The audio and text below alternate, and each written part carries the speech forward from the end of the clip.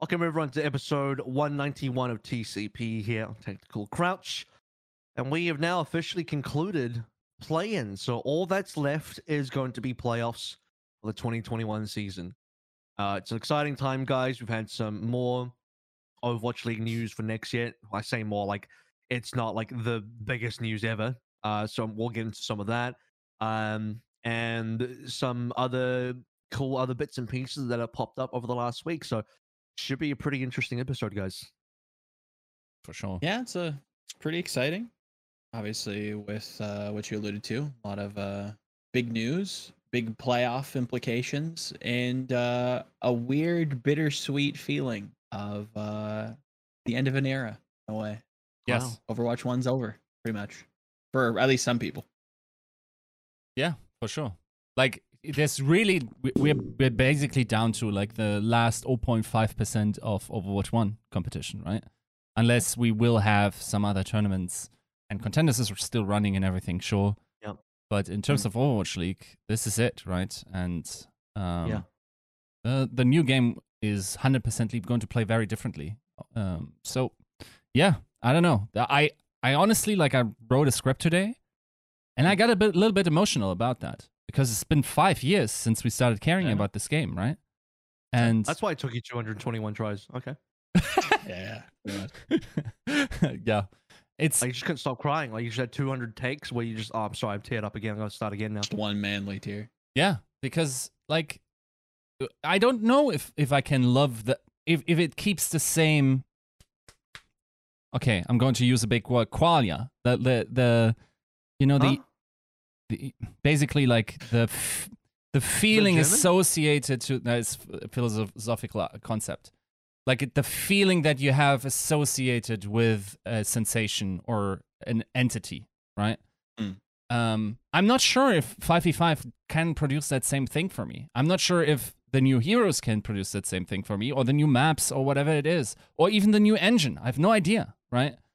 And what I do know is that for 5 years, even throughout the different metas, I never really stopped loving the essence of what Overwatch is. And I hope that continues into the new game, even though I think it's rather unlikely that I will lose that. But yeah. Right, that makes one of us. I do not like the way the game is fundamentally in a lot of ways. I constantly complain about it. I've spoken at length on my own personal stream about it. Yeah. I've had a lot of. I had an 8-hour stream on the day that 5v5 was announced, going over 5v5 and my thoughts on it, and a huge amount of just thought dumping of all my opinions or like all the things in the game design of base Overwatch 1 that I think are lacking, and the root of some of the causes that I think are problems in this game.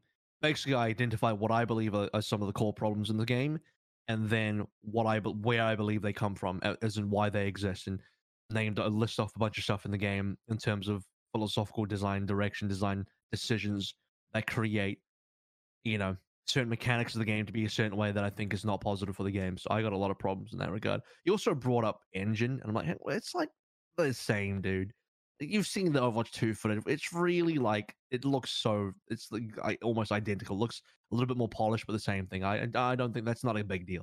Yeah, it We're might not not talking be. about like, we're not talking about Half-Life going into Half-Life 2 here. It's weird. It's the same game. Come on. Yeah, I mean, it does look a little bit more even. I don't know how to describe it. Like, it's definitely visually different, right? And I don't think that's necessarily where my excitement is tied to. I think what I really like about Overwatch is the skill set that it requires, especially from DPS players, in terms of the arcadey, like almost quakey, like type of aim mechanics and the different type of guns that you have. I enjoy when teams need to coordinate to a large degree. I thought, like, when I picked up this game and played Reinhardt, I couldn't believe how well a melee character like Reinhardt was integrating into an FPS like that. I loved that about the game. I still think that works to a large part in Genji, and I don't think any game has done it as well as Overwatch has in that regard. And then the sort of I don't know, like the feeling that you get when everything is just working out well between two teams. I've always used the metaphor of like this beautiful dance where everything is sort of known between them, and while they are playing against each other, it's still like it's more capoeira than MMA, right? And sure. That's when I love Overwatch, when that happens, right? So yeah, I'm not sure if that's possible in Overwatch 2, even though I can't foresee why that wouldn't be. But otherwise, like blast of 5 years in that way. It will be much better. The less teamwork, the less reliant the game is on teamwork, the better the game is. Trust me. Yeah. For multiple reasons. Sources, just trust me, bro. As we're gonna head into our main topic for the day. But before we do that, big shout out to our patrons, as always. This episode is brought to you by Battle Crab, Refined Bean, Bronzebot Buhal, Chare, Chris R3, 4444, Fraudino, Hunter Tane, Porkchop Sammy, Casher67, Molshin, Rexane, Volamelon Sugar High, that's a new one, Warmady, and Your Misery. And our YouTube members as well. Thank you so much. So, okay, guys, so the big news of the week that dropped after our last episode where we talked about the Dexerto article, which at the time was pretty big news. Dexerto article was very detailed in terms of some of the conversations that Richard Lewis had with his sources about potential plans for the next season of Overwatch League in 2022. And then it didn't take that long where, I don't even know what time frame it was. It felt like it was pretty recently afterwards, very soon afterwards. It would have been directly after the owners meeting, because it's something we talked about last week, was that we're going to have an owners meeting on the 2nd of September, which is a Thursday. And I believe it was either the day of or the day after that meeting, the news dropped from John Spector that they were going to be looking to start the Overwatch League season in 2022 in April of next year. And it would be played on Overwatch 2. That bit needed a little bit of extra digging up. So you had Dot Esports jumping in to confirm that news. Dallas Morning News as well came in to drop that info. And then John Spector eventually confirmed and said, yes, that is what we're planning to do, play on an early build of Overwatch 2. So that timeline now basically means it does line up with Dexerto's article in that they were saying that it was possibly going to be a Q2 release. So we're talking about an early build, this quote-unquote early build of Overwatch 2, which I read as a potential beta. Then potentially you could then reach this Q2 summer release, probably May, June. It'd be quite interesting if they released May to line up with the, would it be a 5th anniversary?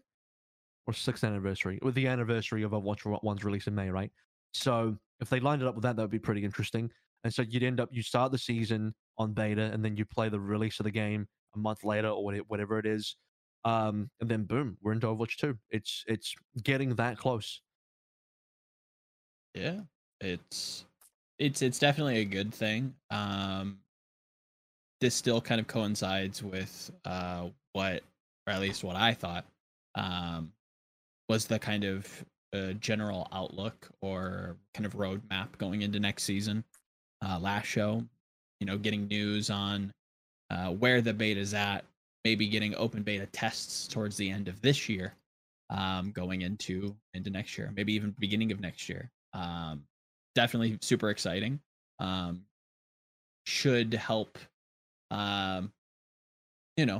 stoke the fires of the general viewer base. Hopefully they can be persuaded enough to maybe take a dive into the playoffs. Maybe we'll see an uptick there. But yeah, overall in general, I think it's from the Dexerto article to the announcement of an actual start date, barring any kind of crazy complications. Yeah, pretty positive. All things considered.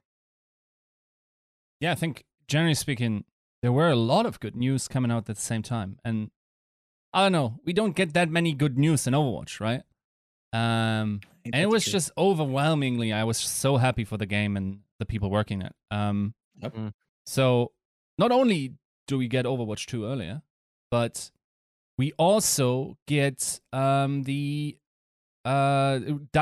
AMA numbers. And I gotta say, whoever had the idea of the Encore stream completely nailed that one as well, right? Like, in terms of the viewership, like, I think a lot of the growth actually came from the Encore streams. And of course, like, yes, we also got screen drops and everything, and however many active users we actually have. Let's make no mistake, though, every other esports does the very same thing that we're doing here.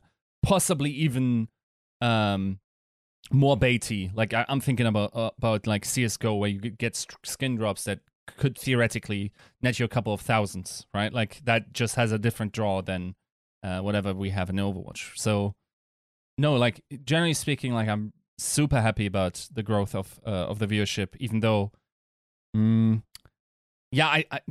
Encore stream growth actually took me by surprise a little bit, even though it shouldn't have, right? Because I didn't expect the AIM numbers to have increased this much, and I also don't think it is, like, the colorful reinterpretation of numbers. Like, yes, their stats tracking is, I think, like 3 days after broadcast plus one something, like with the Encore stream, with the VOD views and whatever. But if they kept that consistent, that also means, like, the incredible effort that the production and broadcast team went through to increase the product was not in vain, right? Like, the product of Overwatch itself didn't get better, but the broadcast product got better. And it was apparently so good that we could have, like, over 70% growth based on that, right? And then, like, in my mind, the broadcast and the production isn't additive. It is multiplicative, meaning you don't add a number of viewers based on good production or talent just on top. What you're doing is you're multiplying whatever the base game's attraction is, and based on that, you increase it. And honestly, if you look at across the board what Overwatch has to offer, also, like, let's look at Platchat, which is, like, the guys there, they have a podcast that's one of the biggest in esports. Like, we have people that can entertain, right? Like, we have people that can create an entertaining product. They've leveled up with some sketches here and there. They've adjusted the tournament schedule and everything. Like, all of that is strictly positive, and I love that.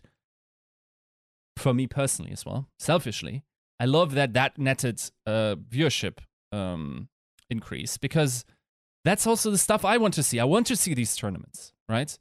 And the fact that seemed to also really resonate. I mean, the tournaments, once again, like, highest viewership on average pretty much during all of the season. Like, maybe one regular season match that was an outlier might have been more than, like, some of the tournament matches, but overall, those were increases. And like we said, like, these defining matches or moments within a season cycle that the Overwatch League needed. And yeah, I don't know. Like, overall, I was super happy with the entire batch of information that just launched that week. That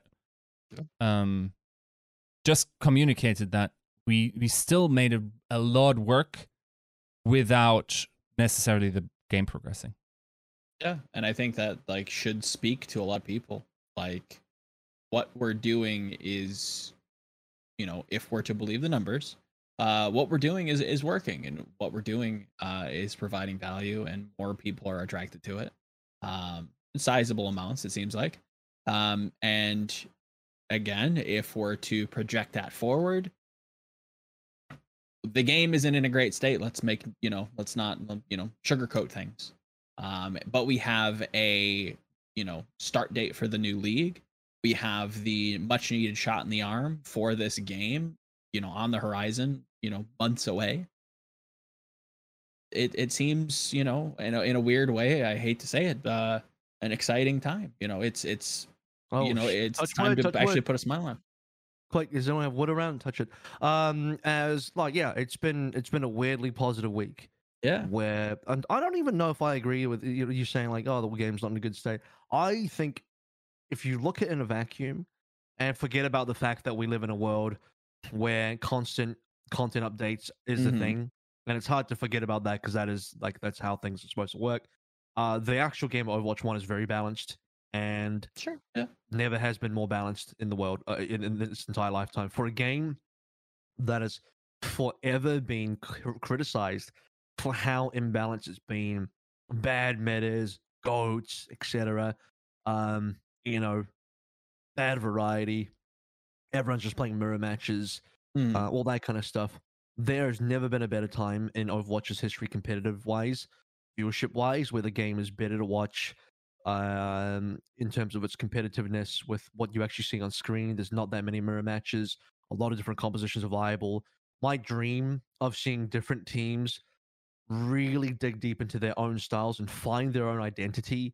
And you are this team that plays this thing. You are that team that plays that thing. You are good at this thing, and maybe you're not that good at a different composition.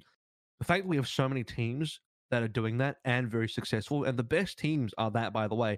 Most of the best teams only play a small amount of compositions because that's their style, and they're really good at it. And then you have this difference in style between APAC and NA, where APAC favors dive and NA favors brawl. These are great things, and then you have this kind of interregional rivalry, which I love. That's exactly what you need in an esport, and that's, to me, has been, and I've said this many times previously, but one of the best moves ever was the separation of different teams in different regions, and that's created such good competition, and makes the game more exciting to watch.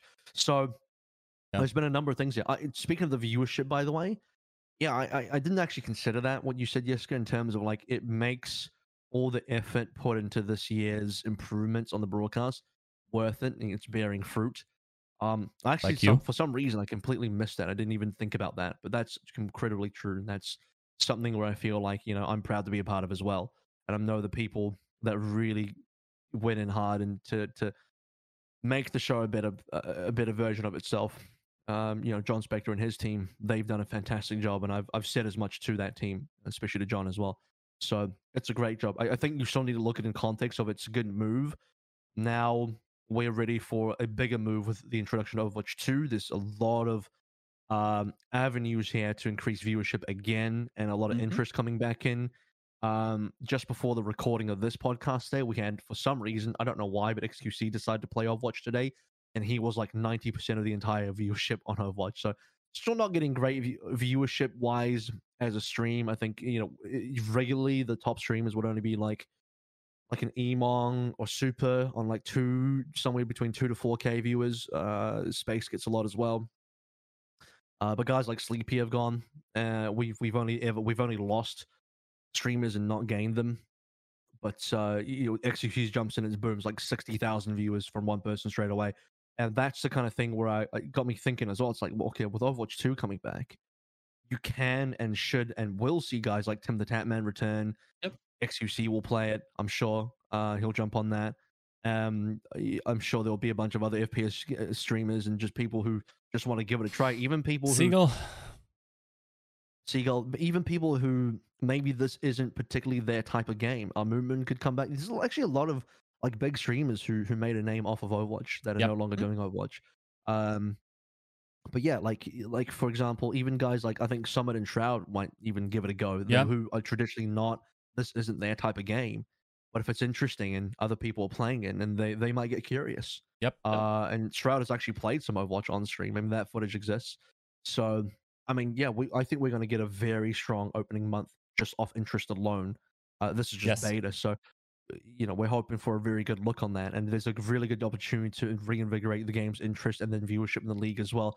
And there's going to be a lot of people who, if they haven't caught up with the league, maybe they just watched season 1 or season 2 and they haven't been back since. I think they'd be pleasantly surprised in how good the league is in terms of viewing experience compared to then. Yes, I will say it's interesting. Maybe I just misinterpreted what that information was, but I didn't immediately connect that everyone would be getting that early version, or that even streamers would be able to play it. So this is my let me contextualize what I mean by that. Is I speculate. I don't actually know anything, guys. I'm not hiding any secrets here. I know as much as everyone else does.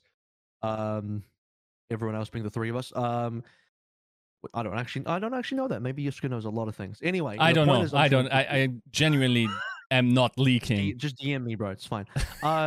Basically what my speculation is that the pros have to scrim on something. You can't just be like, cool, April 2022 season start. Boom, here's your early access. Have fun, guys, and just wave them goodbye. Yeah. Like a fucking parent dropping off their kid at the bus stop. These guys got to be scrimming on a build. These guys have actually got to play the build. And then I think Super brought up a really good point, which is like, you can't have a situation where, okay, maybe we get early access, like privately, but then we scrim Overwatch 2 and then what? Go home and play ranked in Overwatch 1? Like, that's not going to work. You can't have that. So to make this actually work, I speculate it will be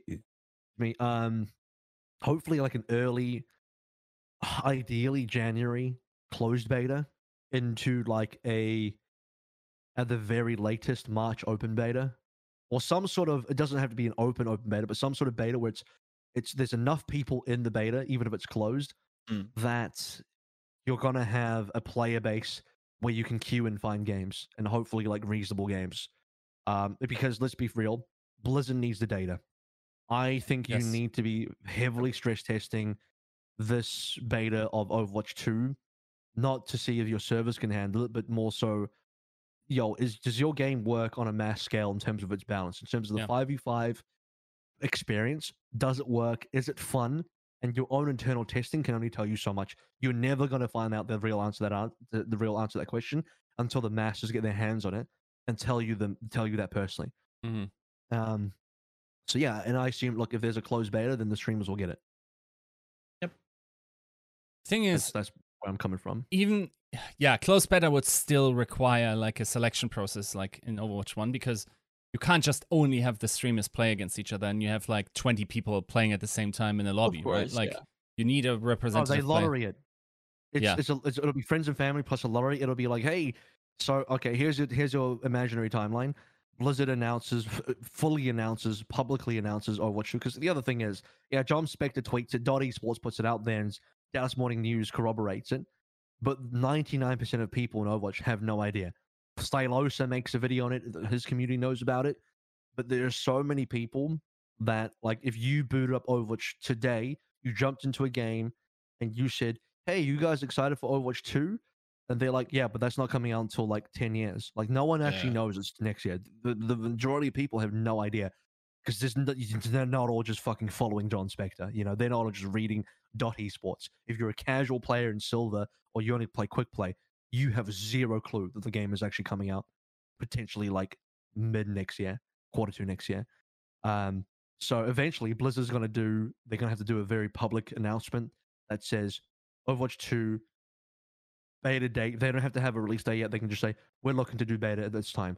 Sign up if you would like to join the beta, and then you go into a lottery. That's how all betas work. So let me ask this, because if we're starting the season in April, right? I think April 22 was what Hastra tweeted, by the way. Good job. Like, I don't know if that implies that Dallas is once again hosting the opening games. Fair enough. But April 22 is, I assume, when the opening day is, or at least a play day is for the Overwatch League. Could also be a second week, to be fair. We don't know if that's the opening. But we know that it's April. When do you need Overwatch Beta to be accessible to whoever is capable of playing in the Overwatch League? I mean, as early as possible, ideally, but December, like a month after the Overwatch League season ends. Yeah. Not before the Overwatch League season ends, because I think you don't want a situation where like everyone's fucking playing Overwatch 2 now instead of practicing Overwatch 1. As soon as you drop access to Overwatch 2, no one will care about Overwatch 1 anymore. Immediately. And here's the problem: I don't see that. What I see is, I think it's going to be around BlizzConline, which was, I believe, February this year. I think that's too late. I think that's too late. It feels so late, right? So, but I think they should do. This sucks. What they need to do, timeline wise, is put BlizzCon back in November, then do a December beta. I mean, that timeline would be perfect. Like the February thing, that's too late, man. Like, what, you're gonna do it in February? I just said you would need like an almost open beta by March, because you need people to get you need to be able to. I don't know about playing ranked in Overwatch 2, but you need to be able to matchmake Overwatch 2 and practice on it. Look, I think considering, like, it's a floated move. I'm not leaking. I'm just saying it would make a lot of sense if the PvP portion was going to be free anyway, free to play. Mm-hmm. And then I think it's highly likely it'll be free. It almost doesn't matter when you that you giving out licenses to people, right? Because it can feel like sort of, oh, I'm getting a closed beta client to a game that will later be played. That felt a little iffy to me in when I got a closed beta access, right? And it's not tied to your pre-order or whatever. Well, it's you mean like you got given, like, for Overwatch 1, you play beta, but then you still have to buy Overwatch 1. Yeah. And it's, of course, like, I expected to do that. It's just a weird practice, especially if you have an open beta. And like we know the PvP portion will be free for everyone that has Overwatch 1. But even that seems prohibitive. It's going to be free for everyone. It's got to be. I cannot see this game being paid for PvP. It has to be full free to play. Yeah. It must be. Yeah. I mean, we've heard rumblings and rumors about Overwatch 1 going free to play, but it never ended up happening. And I think they're waiting for Overwatch 2. The clear solution is like, well, yeah, whatever. I guess we wait for Overwatch 2 and just make that free to play instead. Yeah. I can tell you a lot of teams would love that. If you're going to open the floodgates and invite people back to Overwatch, you might as well do it on your new game. Yeah. Instead of doing it on this game here. Sure.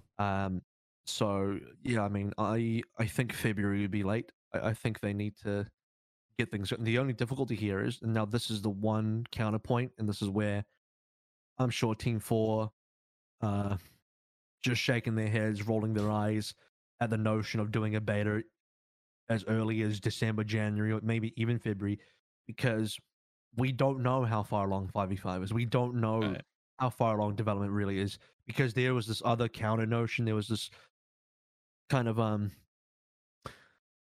there's some merit to this part of the discussion, this angle, but it's also kind of, in my opinion, a little bit stupid as well. I'll explain both sides.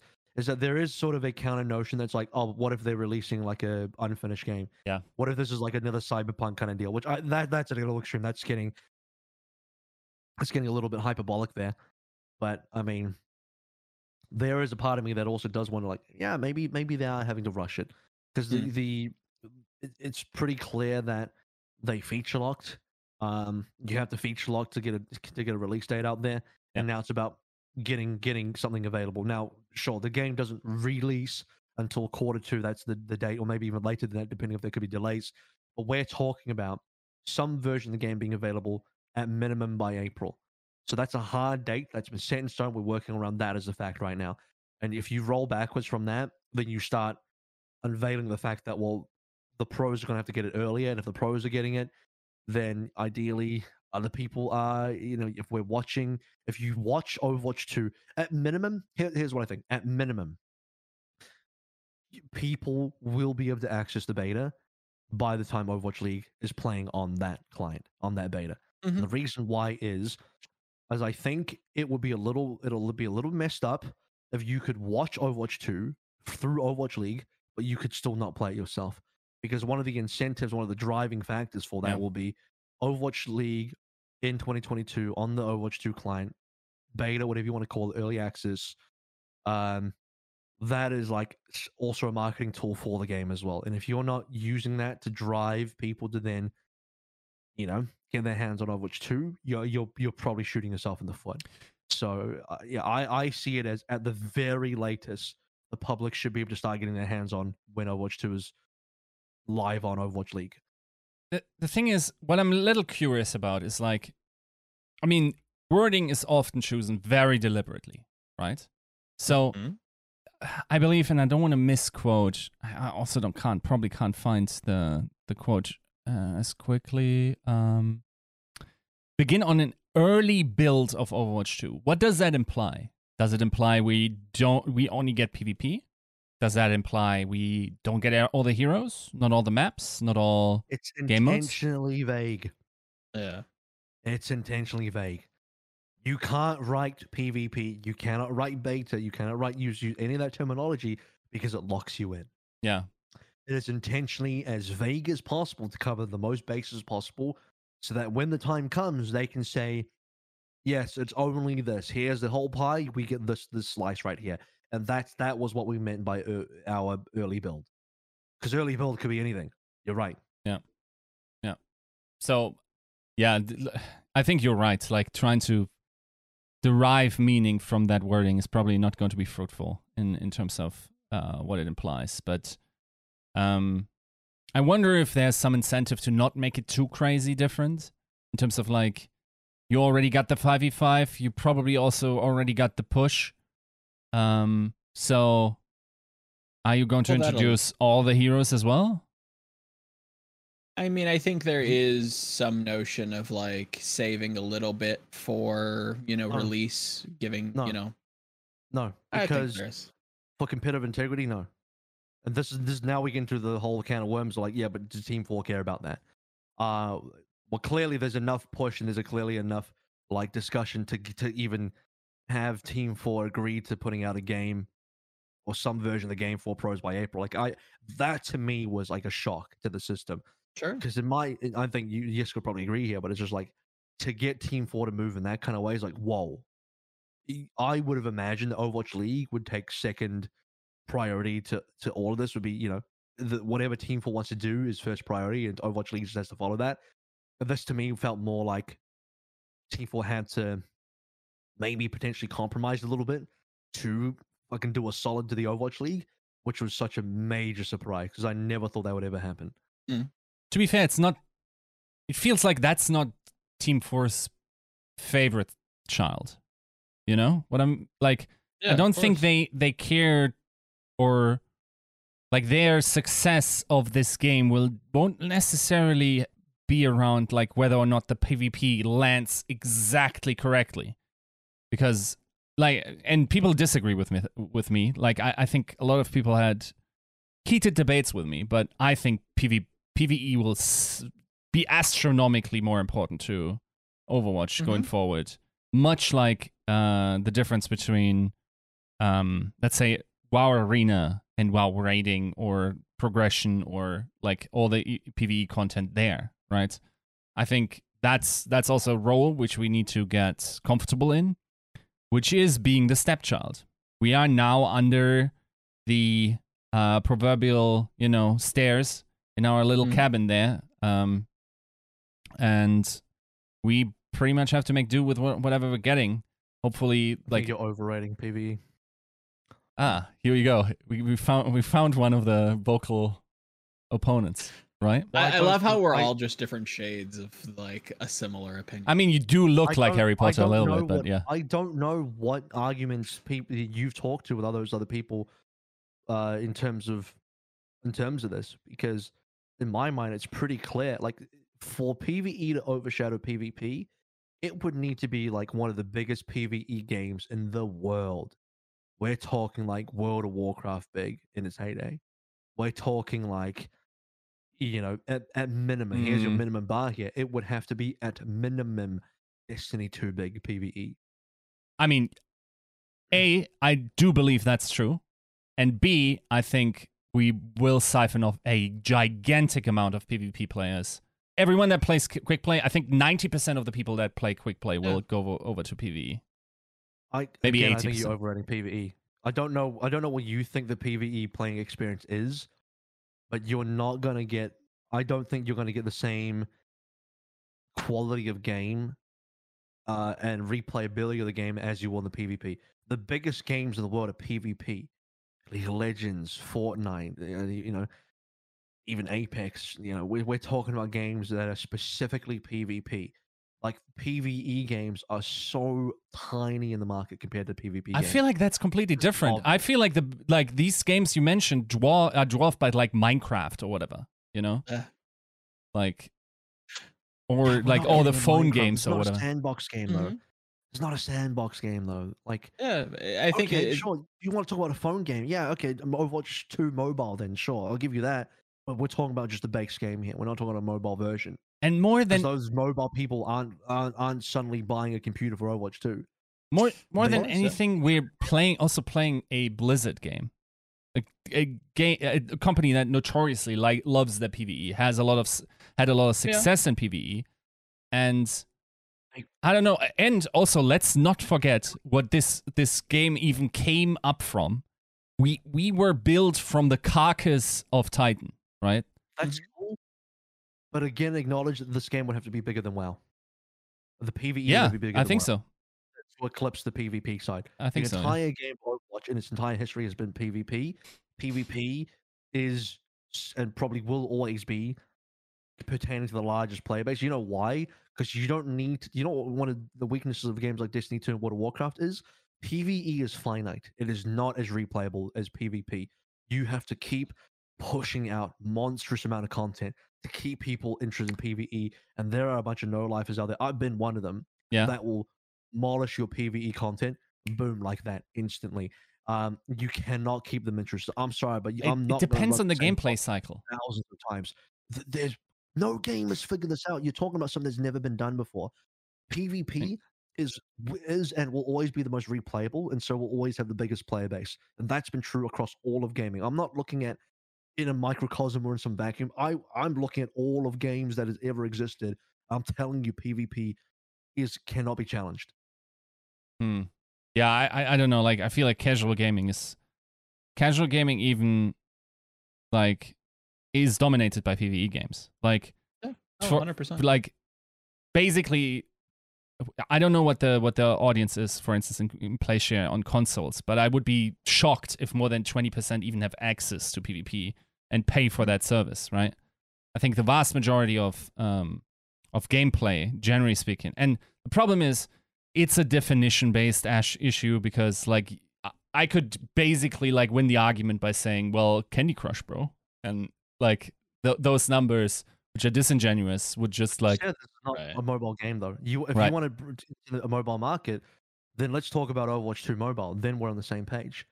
But those Candy Crush people aren't coming out of Overwatch 2. They're not buying a computer to play this game. I'm also talking about, like, you know, all the casual, like the God of Wars, the Red Dead Redemptions, the GTAs, the you know, these types of gameplay experiences. How big the GTA is? You would need a game. Overwatch 2 PvP would have to be GTA level then. That's just not the. I don't think it's that far off. It is. Okay, and here's the smoking gun. Here's the smoking gun as well. This is where I fucking got you guys. You got me. PvE is paid. PvP is free. Boom. I'm out of here. Yeah, no, that is a viable. No, that's a big, like, I mean, yeah, that's a big game changer. But and Eric kindly just linked us like top games based on revenue. He actually turned off this camera. Do I have to win? I fucking win. No, that's not like. Yeah, I don't know. People pay for Pokemon every year. People pay for all the Mario games and the Call of Duty. Anyway, I don't know, man. Free to play is crazy. It's like the fucking. I hear you. Paid to play. I don't think people want to play Overwatch against other people. They want to play against dude. Wait, like, okay, there's on this list, right? Just a little. How is Space Invaders on like 6? I don't understand. What is this? Yeah. By that's total weird. Revenue. Oh, ever? Oh. Yeah. Right, okay. Street Fighter's up there. World of Warcraft, not even that high. Anyway. The point is, moving away. I think PvE, we will very soon become stepchild, especially if they find a way to monetize like the updates. Let's say like Destiny 2 with expansion DLCs, blah, blah, blah. I think we very, very quickly become second fiddle behind. I think you've not played enough Destiny 2. You don't understand how difficult it is for games like that to survive and retain a player base off PvE. And that is a game where PvE specifically is the main focus and not the PvP. PvP, that is the perfect example of a game where PvP is the tacked on thing. Here, PvE is the tacked on thing to the PvP, which has existed first for about 5 years now, and is the free part of the game. But have you played Quick Play, bro? Like nobody, I feel like when I play Quick Play, will play Quick Play in Overwatch 2. Why do you think they'll suddenly go to PvE? because none of these people that play quick play, or like 90%, have a competitive bone in their body. They like playing the Overwatch characters. They continue playing quick play. Why are you acting like they won't just play quick play in Overwatch 2? Yeah, no. We're just gonna have to agree to disagree. Yeah, I feel like we're losing a lot of PvP players, which isn't a problem. That's not a bad thing. No, that's not happening. 100% not happening. Yeah. So it's not about it's about the gameplay loop and the replayability. That is the ultimate checkmate at the end of the day. And PvE can never give you that satisfaction in gameplay replayability and gameplay loop. In fact, the hardcore PvEs might play the PvE, but you'll see the same problems every single PvE game. They'll get bored, they'll leave. PvP will continue keeping interest like infinitely. That's the beauty of PvP. So now that we have this extremely long back and forth on that, which is like, again, I don't even know if it's really. Oh, the comments on this one are going to be spicy. I already know. I'm sure, but the people who disagree with me just won't be researched enough. So, which is true for every argument I have with anybody about anything. Simply anybody that argues against me hasn't done their research. So yeah, Joe Rogan agrees with me. So that's the only thing that matters. There you go. As we get towards what is the next thing I want to talk about here? So Don't know. Well, let's talk one last thing about the Overwatch 2 stuff in regards to Overwatch League. Make sure that this part of the discussion is actually relevant to the Overwatch League, right? As we're looking at now, like, okay, well, what does this mean for teams in terms of how they do their rosters for next year? Okay, if you are a team that's been eliminated or about to finish the Overwatch League, so really it's any team. What do you do now as you move forward? What's the game plan as you prepare for Overwatch 2 in April next year for Overwatch League 2022 in a speculatory way? If I'm understanding the question, you keep one person, maybe two players, maybe a coach if you really like them, and you fire everybody else. We don't know what the game's going to be like. We don't have much to do for the next number of months. Yeah, not much to do, really. I like Florida's approach of trying to get ahead of the curve with streamers and whatnot, but is that even really going to pay off? I don't know. I don't know. There's really not much to do, I would say. I think you can come up with creative solutions, right? Okay. So we still will have a 6 months off season. So you still got to bridge that somehow. We have the problem that we don't know if these people will hold up. We don't know when we will get the game to verify if these things hold up. Correct. So what do you do?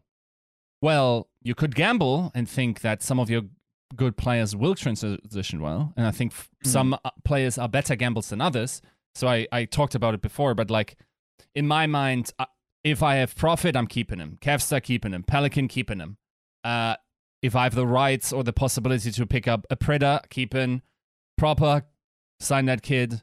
You get the idea. Like DPS players are highly flexible. DPS are going to be very important in Overwatch 2, as I perceive it. About tank players, bro, I don't know. I don't know about tank players. I would maybe gamble on Void. I would gamble on like Fearless, maybe. And even I don't know. I would gamble on Fate. Yeah, go on. Joe gambles on Marvel, who's played everything. Yeah. I put my money on Marvel. Yeah, and then you have an average player. Okay. I baited Joe in. Exactly. I baited him with that. He's like, you know what? He got baited in by oh my god, but he has played Sigma. Yeah. Was it bad? No, but the thing is, like, I'm not sure if it necessarily means that Void wouldn't be able to. Of course, 100%. But one's tested, the other one we assume would be good, which is a safe assumption. I really want to sell Joe a bridge. Go for it. I'd love to buy.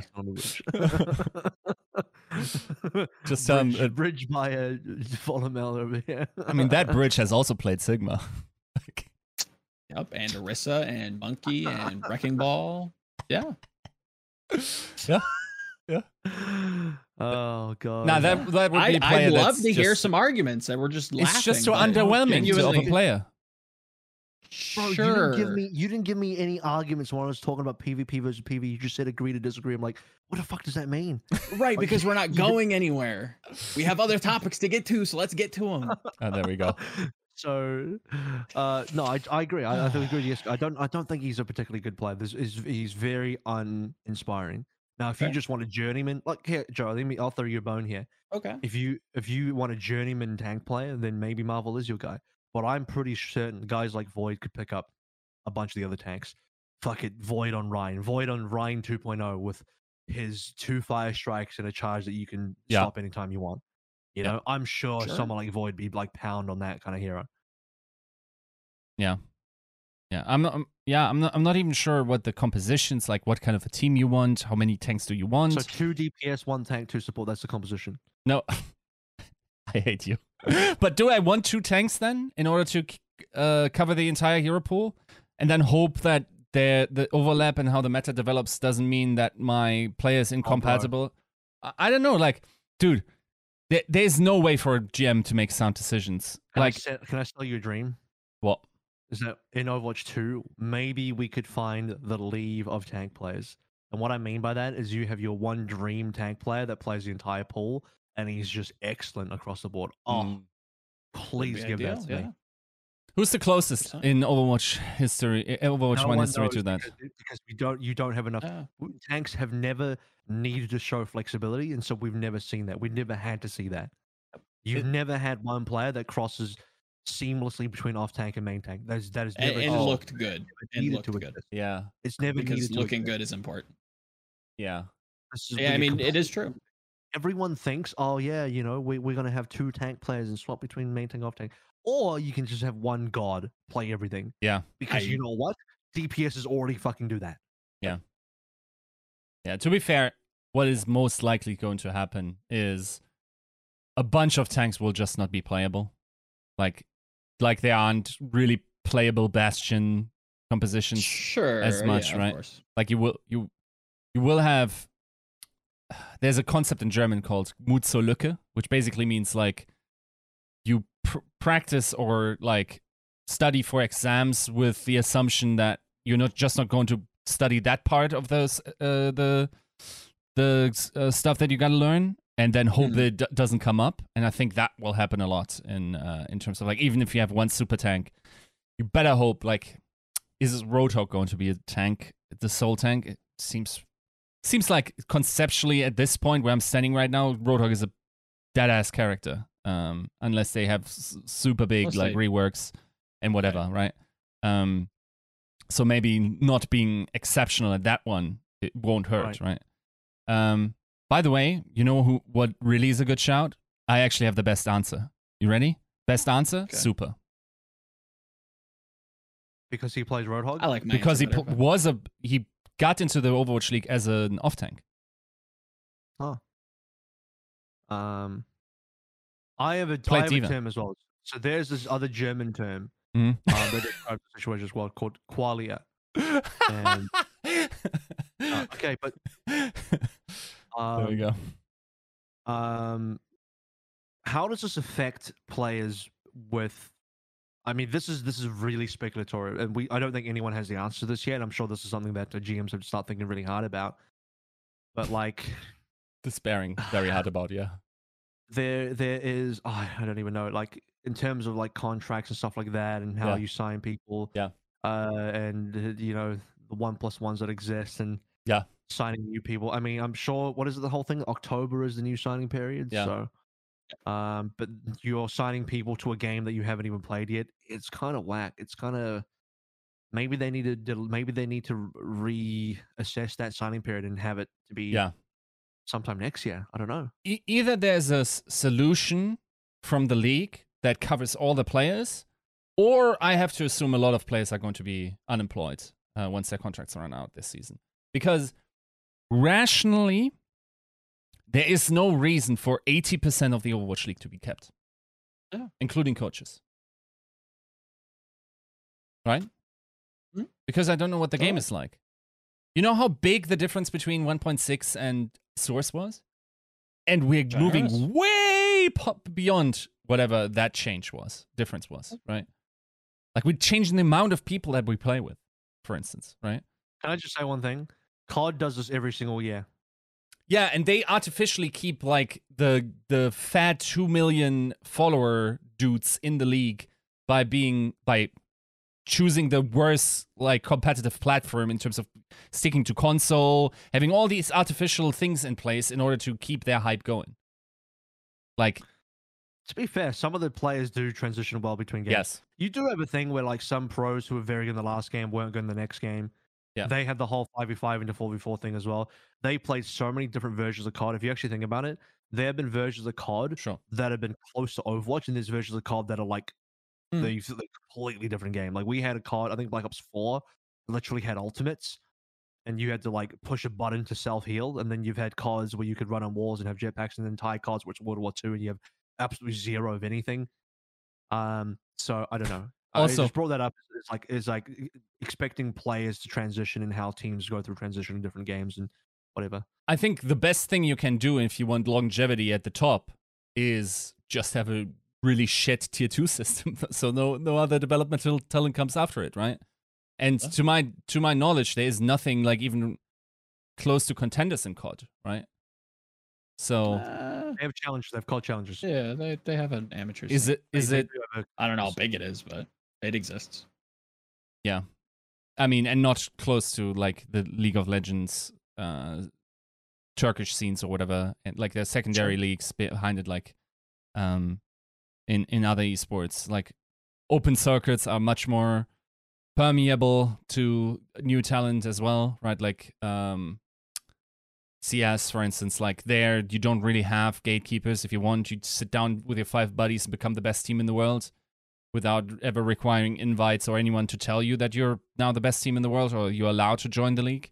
So it's fundamentally a different environment. Should we get into a really quick discussion on Tier 2? So there's a thing that did come up very recently as well.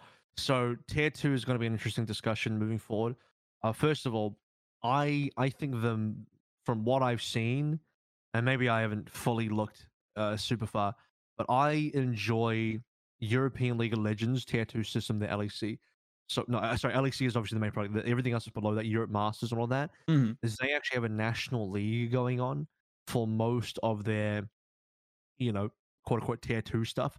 So let's say you play in the national French league, and then from there you play European Masters, and then from European Masters you go to LEC. That seems to be their line of progression, and it's very self-contained and very feasible, and it seems like it works.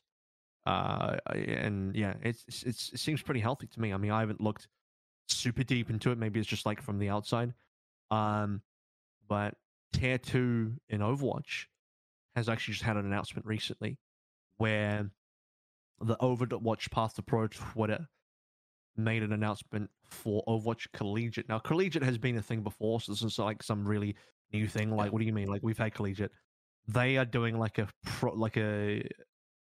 some sort of, it's called Overwatch Collegiate Homecoming 2021, and open tournament for students in US and Canada. I'm just looking over some of the details about it.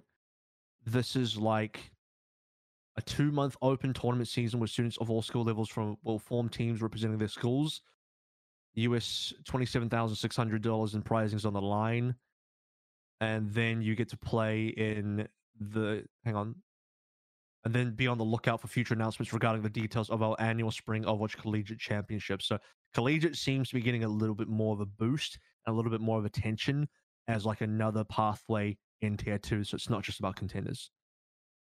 Yeah, I'm kind of interested to see where this goes. Like you said, we've obviously had Collegiate before, and talk about Stepchild. It was kind of shoved to the depths of Twitch and YouTube, wherever it was. I have pretty strong opinions on collegiate, and most of them are positive, but need way too much time to actually see the light of day.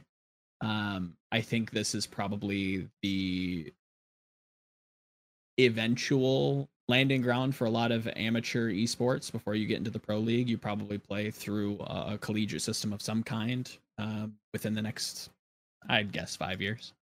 And I think this is the start or possible start of a push in that direction. Maybe merging, or not merging, but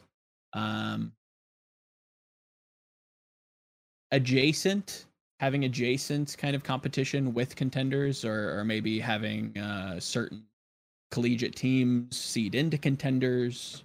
I'm kind of interested to see where it goes. I think that collegiate esports is definitely an unproven testing ground for a lot of talent. But yeah, a general, I'd say positive outlook on this. What'd you say? Did you say unproven? Unproven? Yeah, I'd say so. Pretty unproven across the board in terms of all esports ever. Pretty unproven. I think collegiate's like the way to go. I know it's a very NA thing. It's a very like United States, Canada thing. Well, I mean, it's specifically just for United States, Canada. Yeah. There's a couple of things. A, it works in traditional sports in the United States. Correct. B, I am a big supporter of getting an education. If you want to pursue esports, you should never give up on an education, and you don't want to. No one should ever drop out of school to try and pursue esports, unless you're like literally being handed a crap load of money, and it's like a once in a lifetime opportunity, and like this is really good. If you're doing it off a punt, off like just give it a go, like you actually have no real plan. And when I say plan, you could even plan like, I plan to succeed. No, like unless you have a contract in front of you that has a dollar amount on it, and it's a good amount that's worth leaving school for, like you should not leave school.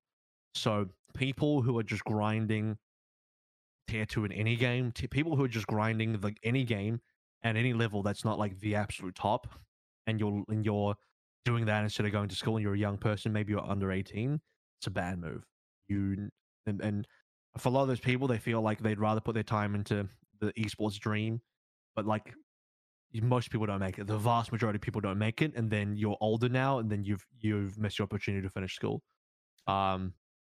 Maybe you can still catch up, but like you've kind of you're behind at this stage. You've kind of screwing your own life in that regard. So a lot of people have looked at and sometimes this discussion comes up when we look at young players in the Overwatch League, especially like really young players that never got to go to the Overwatch League because they're just too young, and they're very good, and all they can do is play in tier 2. And people are like, oh man, like why is the Overwatch League 18 plus? Why can't it be younger so these younger people can play in the Overwatch League? I'm like, do you really want people to leave school to play in the Overwatch League or any esport? No, Yeah. like what the hell? No, if anything, it should be older than I wouldn't mind if it was 19. I think it's fine that it's 18. I'm not trying to propose that it should instead be 19. I'm just saying like I would prefer a game to have a sort of minimum age there that is probably and hopefully above a high school age, so that at the very minimum players have finished high school before they're coming into a professional sport, a professional esport like this. Because like I would not ever want to encourage somebody to focus on this instead of finishing their damn school. I think the risk is too great. The risk of failure in esports and the longevity of esports is just not there. The safety isn't there. To give up your like potential future livelihood on a gamble is just stupid to me. Yeah. And let's not forget, like, failing to make it in esports also doesn't have the same reputational benefit that it might have, like being one of the on your college. Like if you made your college football team, my understanding is like you can probably walk into a car dealership and get a job there just based on like, oh, you played for that team and you did pretty well. Okay, then like a reputation. Nobody's giving a nerd like a job because he almost beat British Hurricane, right? That's not happening. So the only other thing, and once again, like this is probably I gotta shoot it to Joe. I'm not sure if you know more about this, but the only thing I'm concerned about is the NCAA there and them getting their hands on that, because I think like not only should these guys have the possibility to have a scholarship through this and everything, but also like if this actually blows up, they also deserve to have the monetary benefits of that, right? Right. So, and I believe that has remedied, from my understanding. I won't claim to be any kind of. I don't follow college sports. I don't follow sports, most sports in general. But from my understanding, the NCAA has lifted some restrictions. I won't comment on how many, but I think they've started to ease off the players and allowing them to, pursue sponsorship deals, and things of that nature. So I wouldn't be too concerned about the NCAA too early, um, so much as that I think it's just getting a lot of people on board, a lot of schools on board, and kind of proving that this is going to be a solid launching point for careers in the future. There's obviously a lot of benefit. Education is, I 100% agree with Avril. Like it is worth its weight. But there's also a lot of social skills that a lot of kids coming into esports just don't have. And that I think you do build up. I think you do build up a sense of discipline in some sense, big and small. Yeah. It's a sliding scale. So yeah, there's a lot of tangential skills that you get going to school too. So this is why collegiate is good, because you can do both with less risk. You can play an esport while getting an education, and maybe you could even get a scholarship. Because I knew of a player in that was floating around tier 2 who had been offered a scholarship at an American university. This is an Oceanic player, actually, is an Australian player who actually got offered that opportunity to fly over to way over in the United States on a scholarship to go to college in America. I'm like, dude, that's fucking incredible. Like, hell yes, like that's so good. They couldn't do that because of COVID reasons, and this is pre-COVID for what it's worth. They would have done it, but COVID ruined the opportunity. Sucks. But yeah, like that's great. Like to me as a tier 2 player, like that's the dream. I think collegiate's the future. Like my dream tier 2 scenario is an academy league where like Contenders just becomes an academy league, or like it's replaced by an academy league where all the League of these well, not the League of Legends. Well, yeah, it's kind of based on League of Legends in a way, but it's more like the league teams have academy teams that also serve as their bench, and they play an academy league team, and that they play in an academy league, and that's their quote unquote tier 2. That again either replaces Contenders or Contenders becomes that, and then you have collegiate on the side, and then you have just all third party tournaments, and that's it. Yep. It would be So perfect. I think in most esports, what at least in the West. I think following the EU Masters, like you mentioned, for Europe is probably a great supplement for any kind of collegiate esports. And this what I'm talking about here is game non-descriptive. Like for any game ever to come in the future, I think your tier 2 division for North America is probably situated very comfortably in collegiate esports. For Europe, it's probably situated very comfortably in some sort of regional, maybe even as granular as country specific leagues that feed into some greater tournament. Yeah, I think this isn't just Overwatch. It's not just League. It's everything. Moving forward, that's the way. I think you should have your own, like, using EU Masters as an example. You have your own French league, your own Spanish league. Maybe not league, but you know what I mean. Your own competition, your own domestic competition. You move forward. Yeah, So, and hopefully that with the boost in attention Overwatch 2 and everything together, we'll see. Because people were asking as well, like, with the whole Overwatch League situation, and then Overwatch 2 coming out, and then people were like, well, what about Contenders? What about tier 2? And that's a question that does not have an answer to. I don't expect there to be an easy answer to that. I expect that it should just follow suit with Overwatch League in some way. I don't think Contenders or tier 2 is going to get special access to Overwatch 2, at least not initially. The first wave will most likely just be the Overwatch League and their franchises. And then beyond that, maybe there's a world where Contenders players could have preferential priority to get access to a closed or open, not an open, but a closed beta, and then an open beta. Obviously, everyone can just play. And then maybe Contenders or tier 2 can start shifting towards beta type competition. That's kind of the pathway I see. but it's it'll take a backseat as per usual. I think at the very least, if that's not how it works, then Overwatch League teams need to be given a significant amount of accounts that they can hand out to people to start playing on it. Yes, you can vet them, whatever, but like, let's say 30 accounts per team to just like get developmental. Yeah, so you're worried about like a bottleneck. I'm gonna hit them all up. Like, hey, can I have one of your 30 accounts?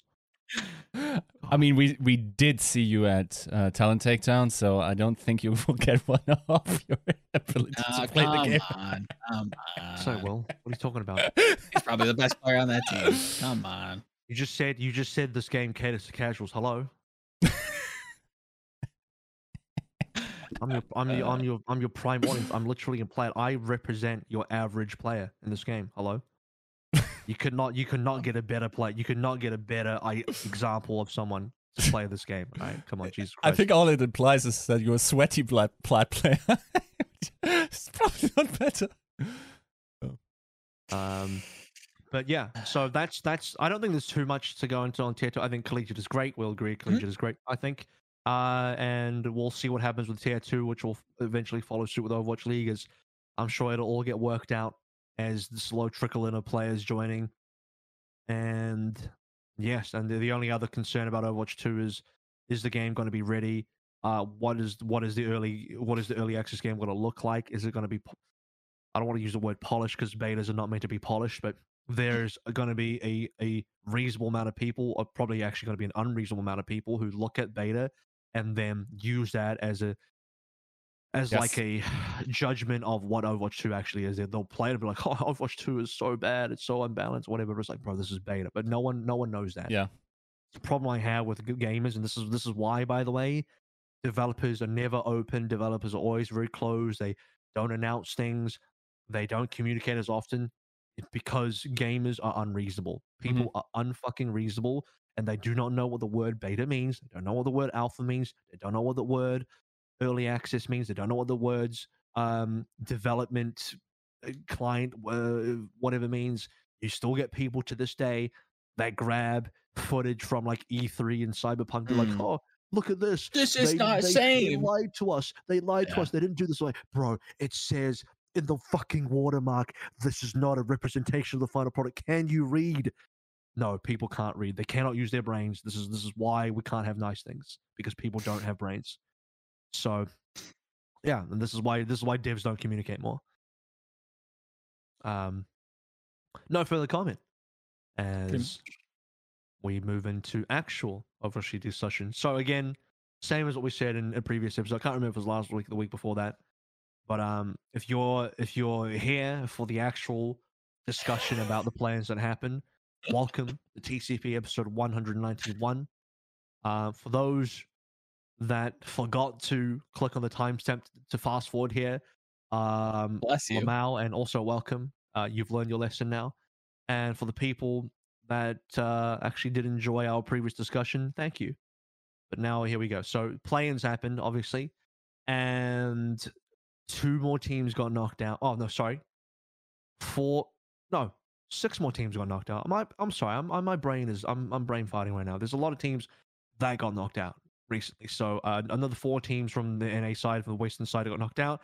2 more teams from the Eastern Division got knocked out. 3 teams in total qualified through, and we had some really interesting games. As always, start on the NA side of things before we get into some of the juicy details in APAC and another announcement towards the end. Why don't we begin on the top side of the bracket here? Well, we'll do back-to-back Washington discussions. So Washington, Paris, Washington, Houston. Let's start with Washington, Paris first, and then slowly drift into Washington, Houston, in Washington's line of progression as they made it into playoffs. Yeah. This is a big L for me. And we'll get into bigger L's. I did not expect much, to the chagrin of maybe some of the co-hosts here, that Justice was going to be able to piece it together. And they looked pretty all right. Dare I say good Paris? versus Paris. Yeah, oh yeah. I was very much the opposite direction on the way that it actually turned out. I had Paris Yes, going. who did you pred? I played Washington, right? Yeah. I think I did as well. Yeah. Shame on you, Joe. Okay, continue. How do you feel now? Not too bad, but we'll get to that. I think all in all, I think Justice finally went the direction I thought they were always meant to go. Kind of becoming the worst version of Dallas. Paris, on the other hand, as general and hand wavy as this is going to sound, it did feel like they showed up fairly lethargic. I was not all that impressed with some of their sim TP plays, not necessarily clearing all the angles that they possibly could. Playing a little too far forward, Naga specifically kind of jumped out at me. And never really having like clean pre-fights. Like they line up to try and have a fight, and somebody's always dying somewhere to something. It was never really a pattern of who or how, but somehow Paris is always losing people as they kind of position for these fights, and it just made their initial kind of thrust in just really lackluster. Is it because they didn't click the heads of the other team as much as Washington clicked their heads? A little bit. No, it really came down to, I think, positioning, if anything. And yeah, it was pretty bad. Because I hate to use this line of like analysis because I think it is quite lazy. But when I watched this game, part of me did also just feel like, man, I think Washington is just the much better team here. Like, yeah, we can get into the small details like, oh, they could have stood here, they could have looked there, they could have done that. But Sure. Man, Washington showed the fuck up, and they were like a very strong team in this matchup. They didn't look like they faltered at all. Paris looked like they weren't on the same level. They were outclassed, and I hate using that as an example, but it's the same kind of thing where like if I cast a Valiant game and I try and analyze a Valiant game, I can go into detail, but like, yeah, they could have played this, they could have stood there, or they could have done that.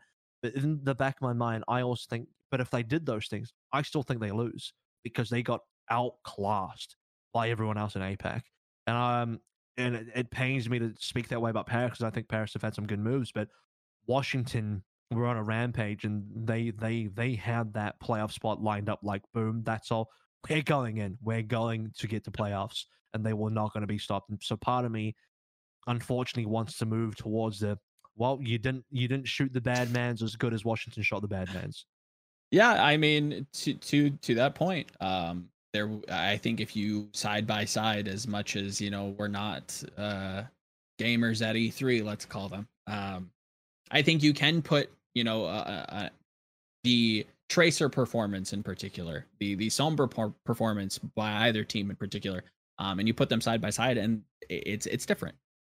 Decay is different, especially when you have a strong opening presence, when you have somebody like Mag who's finally, given a blueprint on what should be actually happening and this, proper support behind him.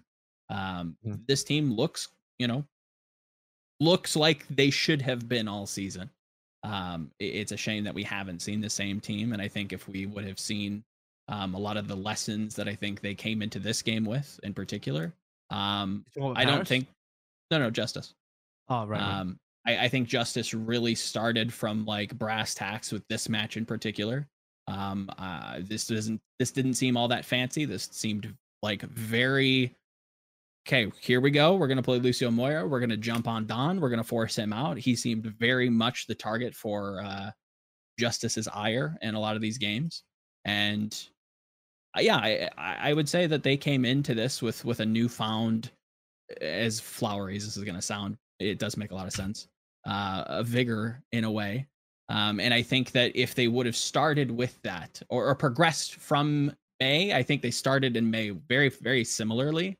But for reasons I won't get into, I don't think they were all that great at Rush. And I think that really bit them in the ass. Who? Justice. Justice coming in. 4-0. And then they got walloped. That's true. Yes, do you want to gloat? No. I think like the thing is like the the potential of their team is always there. I think there was one thing, and I think I pointed that out in during our last episode, that just seemed to be very logical for me that Justice would get it on the road, and that is no longer succumbing to the idea of perfect Overwatch.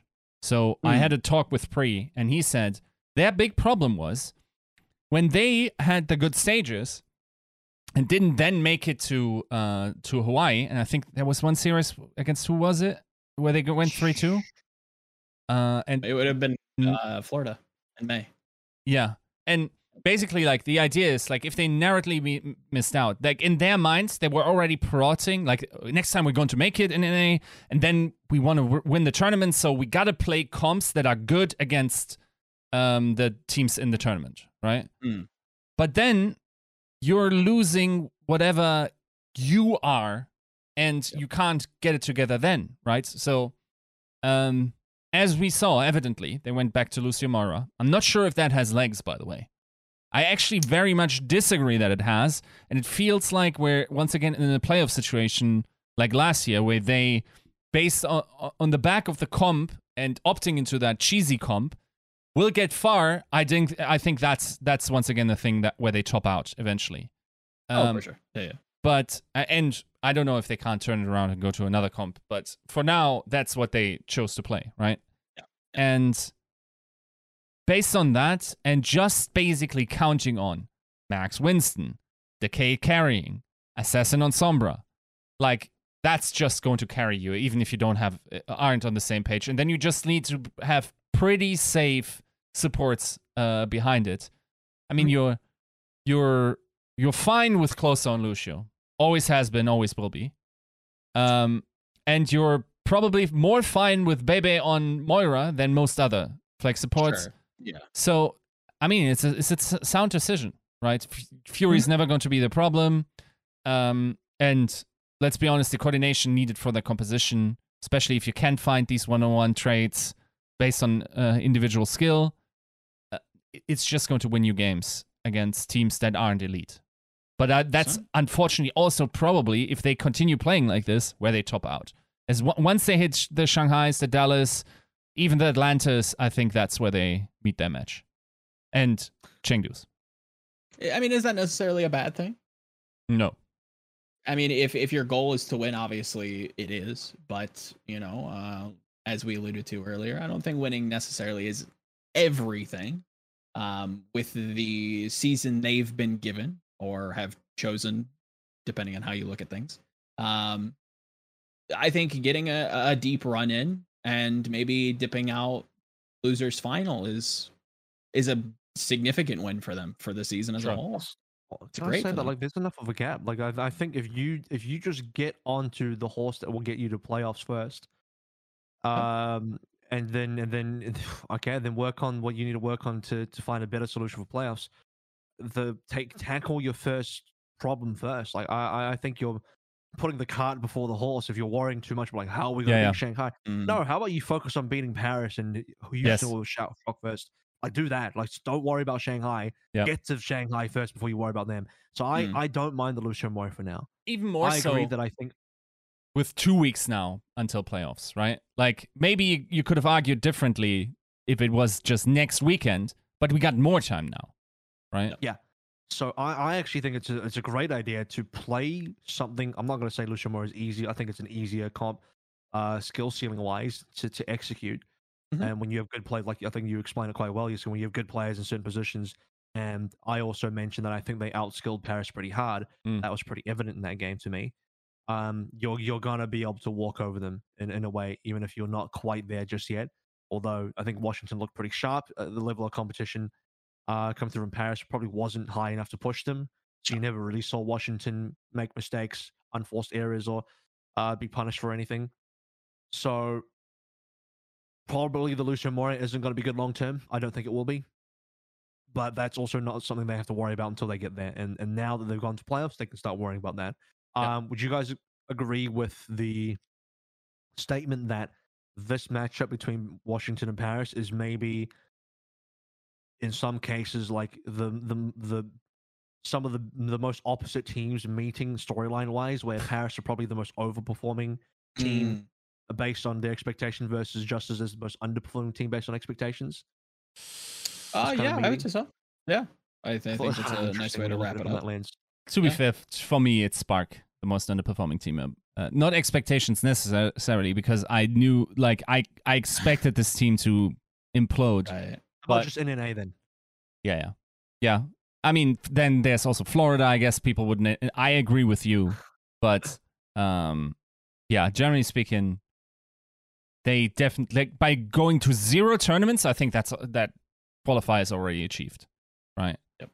When that was a team, Florida reasonably low. I might have been off. They were probably better than I had them, but I'm not gonna pretend like some guy like, oh, I had Florida low and I was so correct. I know I probably had them lower than they should have been, especially in May when they showed up. But I don't know. I was big on Washington from day one. I think a lot of people, based on the roster quality, were much bigger on Washington than they were in Florida. That should be a pretty generally true statement. So based on that, with Florida actually having gone to a tournament, Washington not having gone there, in my eyes, yeah, it to me it does seem like kind of like the highest overperforming team versus the highest underperforming team in a way, and then Washington kind of getting their just desserts by overcoming Paris, where and Joe, you'd be a good example of this as well, where Washington are so hard to have faith in Washington that it's easy to want to back Paris in this matchup by default. So yeah, but I think Washington really evolved, and now you talk about like, okay, well, is this going to be good enough? Is this composition good enough? Are they good enough as a team? I think they got tested by Houston. So talking about that matchup as well, that was a very long and difficult matchup. Oh, difficult's a good word. Difficult to watch. I think that was aggravating, to say the least. I think it was. I mean, Paris is one thing, but there's 2 parts here. One is that San Francisco Shock did not choose Washington for good reason. I think Shock look at that and like, I think Washington's going to be a harder team compared to Toronto, and we'll get into Toronto later. And good for them. They picked Toronto, and then Houston were left with Washington. I watched back that game recently, and what are my thoughts on this, realistically speaking? I'm not sure how I feel about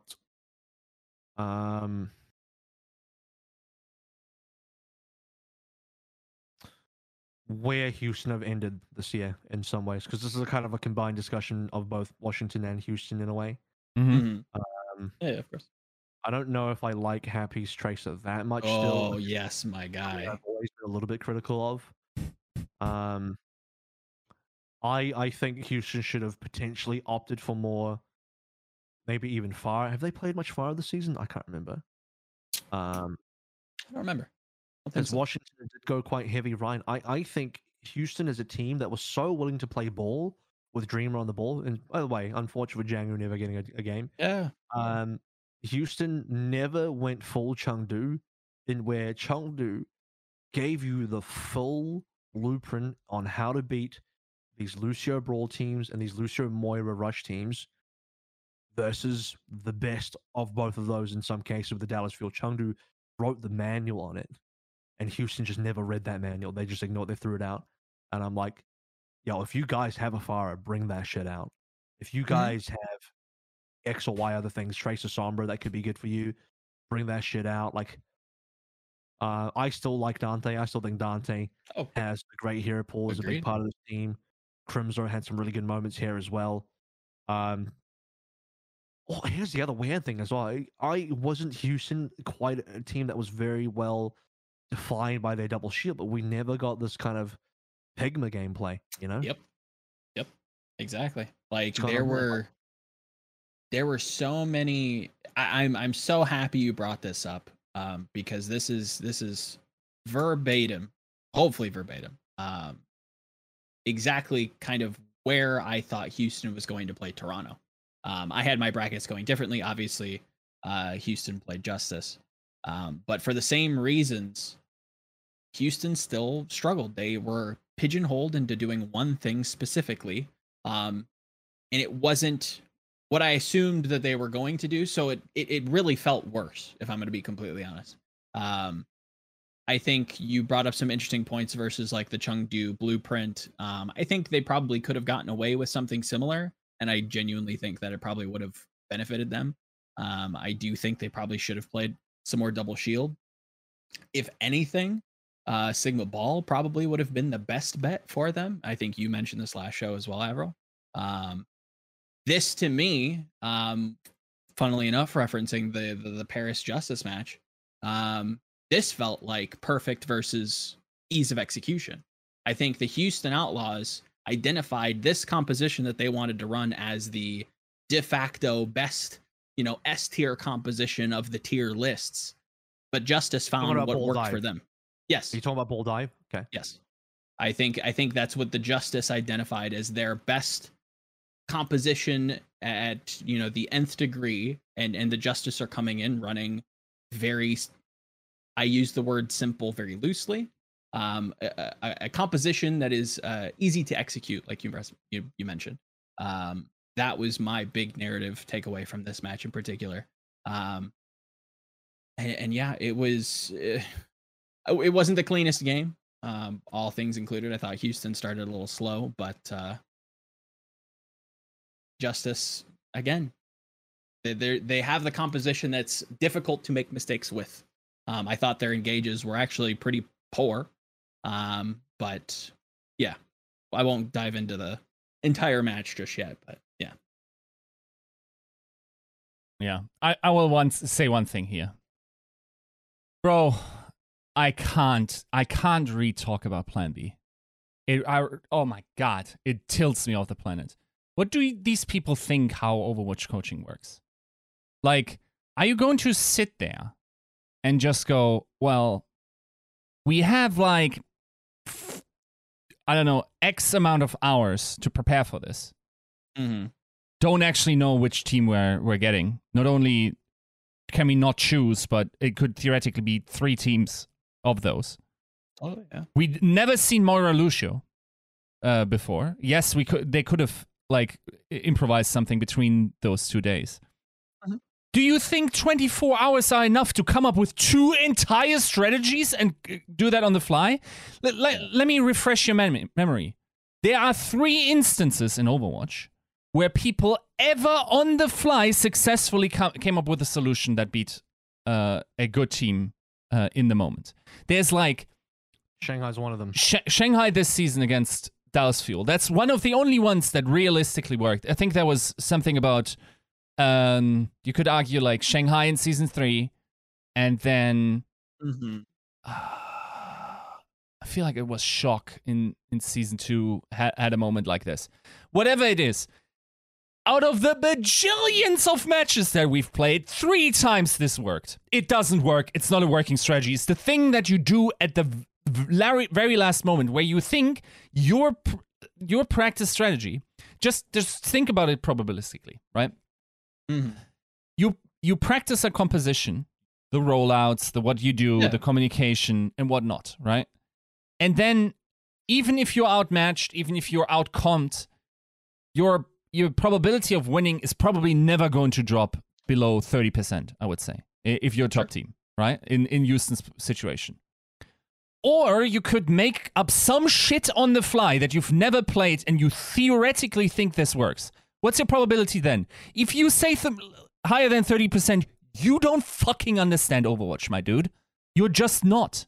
You're just not. When do you use that strategy? Very easily. When you think your chances of beating someone with your established comp, when you had ample evidence that you're never going to beat the comp you're facing with whatever you're running, that's when when it drops below the probability of that, right?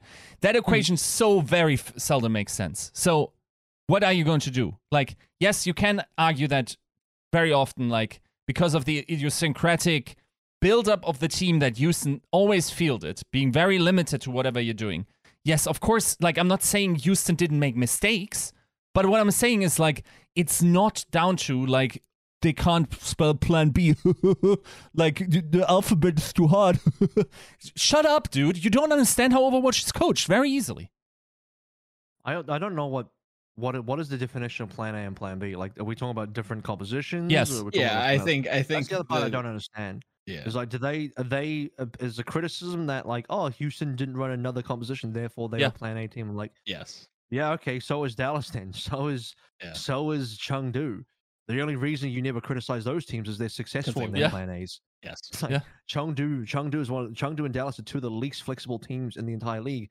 They've had enough success, and no one criticizes them for Plan A.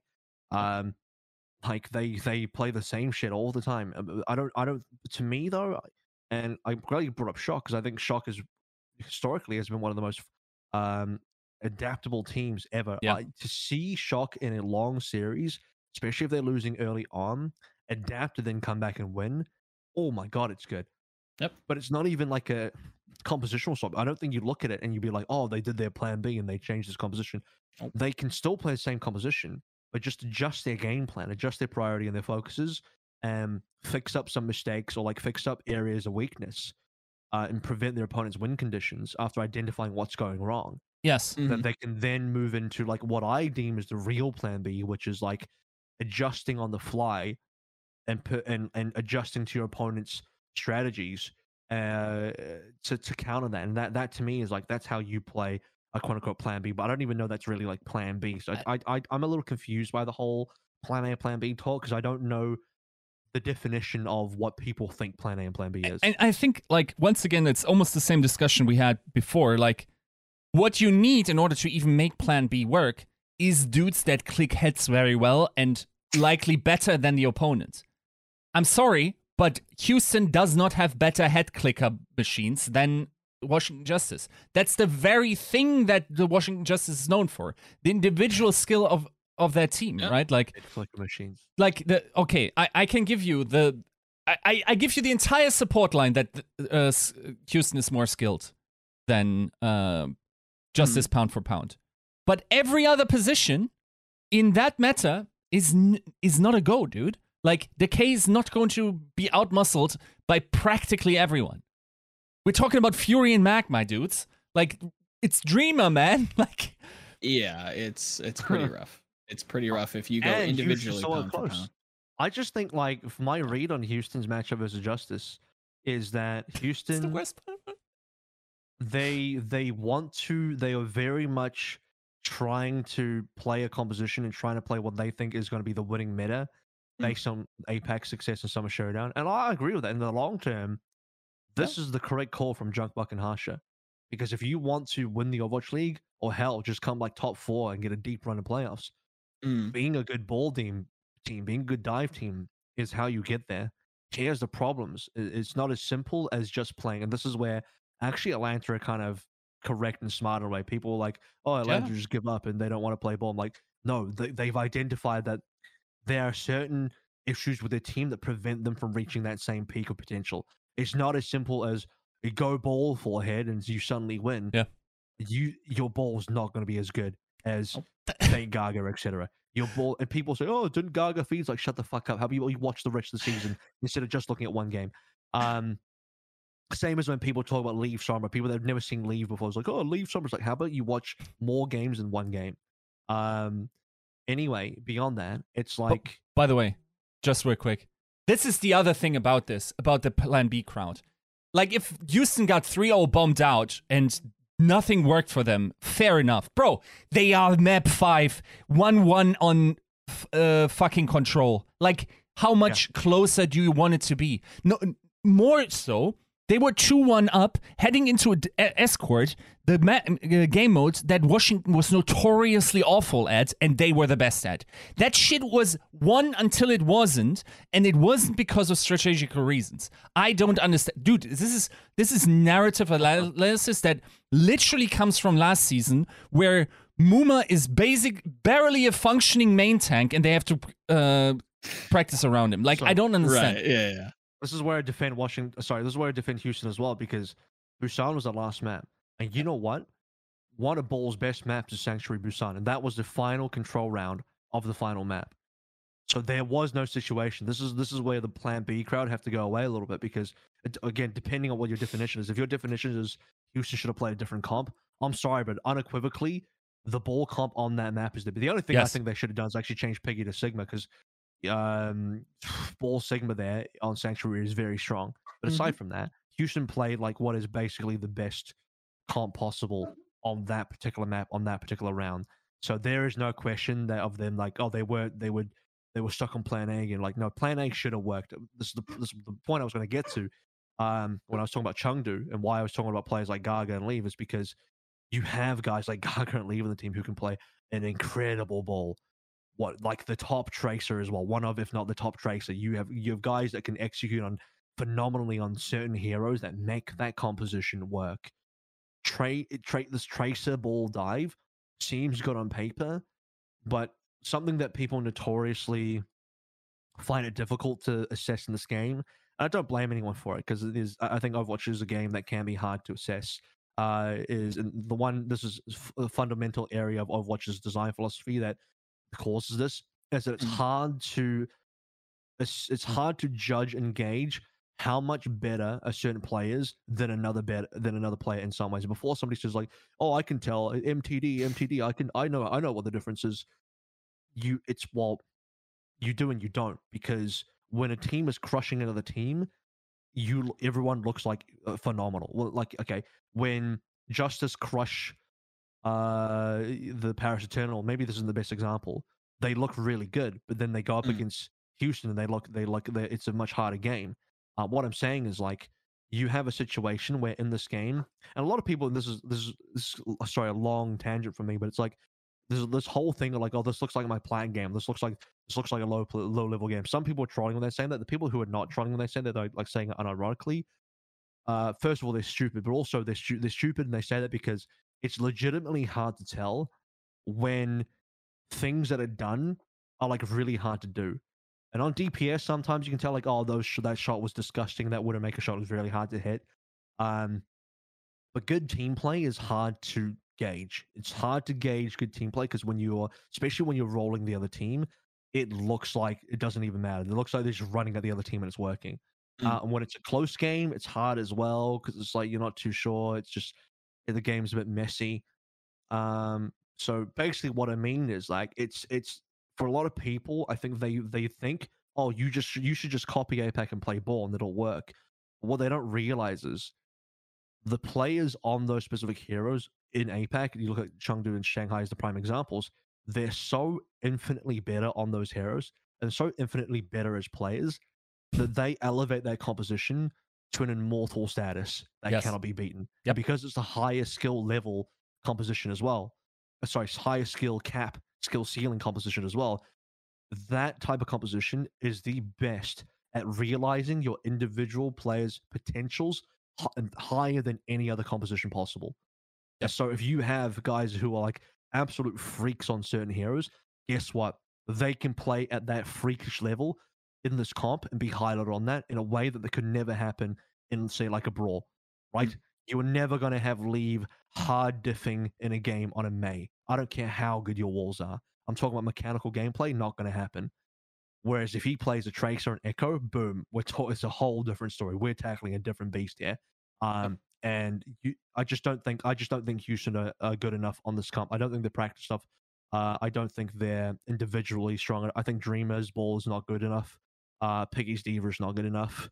Happy's Tracer or Compton, I just don't think it doesn't have that character. You never look at Happy's Tracer and be like, man, this guy really is just like, he is just forcing his team to win. He's hard clutching. You see what Kevster and Leave can do in Tracer? Never seen that shit from Happy before. And that's the frustrating thing. Dante should be the one on Tracer, if anything, and they should make Happy play Sombra. But but even then, like, his flanking DPS have been woefully basic, to put it lightly. The aggravating thing with Happy is that there are picks that do see him kind of dominate the game and overwhelm. 100%. Right? Like there are some picks for this team that make a lot of sense. And I see other teams running composition that features a lot of the picks that we'll see Justice succeed. And that's where in a very tangential way, I do not appease, but align maybe is the right word with some of the Plan A crowd. I think from first principles, I'd probably disagree. But I think we come to very similar conclusions. I'm not one for eggs in a basket. I think I've been very consistent through my little esports stead that flexibility is definitely better than investing into goats when you're clearly not the best goats team. As much as there are arguments for and against, I think Overwatch has proven that, trying to find the best composition for yourself is the eventual best outcome for your individual players. Which is why I respect Justice playing what they're playing. Yeah, exactly. And that's why it's aggravating to watch Houston, because it's very, to me at least, in my opinion, it was very clear that this is not the composition that Houston wants to play. I think this is what they identified as the best. It is what they want to play. It is what they want to play, but it's not. Want. Exactly. Yeah. And that's what's mildly frustrating. This is one of those things where it's like, as a coach, you have to decide: do you play the thing that is deemed like the best by the meta, or do you play the thing that is best for your players and your team? Yes. And this is where I don't. That's a difficult. That's a hard decision. That's the sometimes the impossible question to answer as a coach. Something I've gone through in a much smaller way in my very tiny stints as coaching. But it's like, yeah, you want to. If you got a guy called Happy on your team, you should be trying to play more hit scan based compositions. Yeah.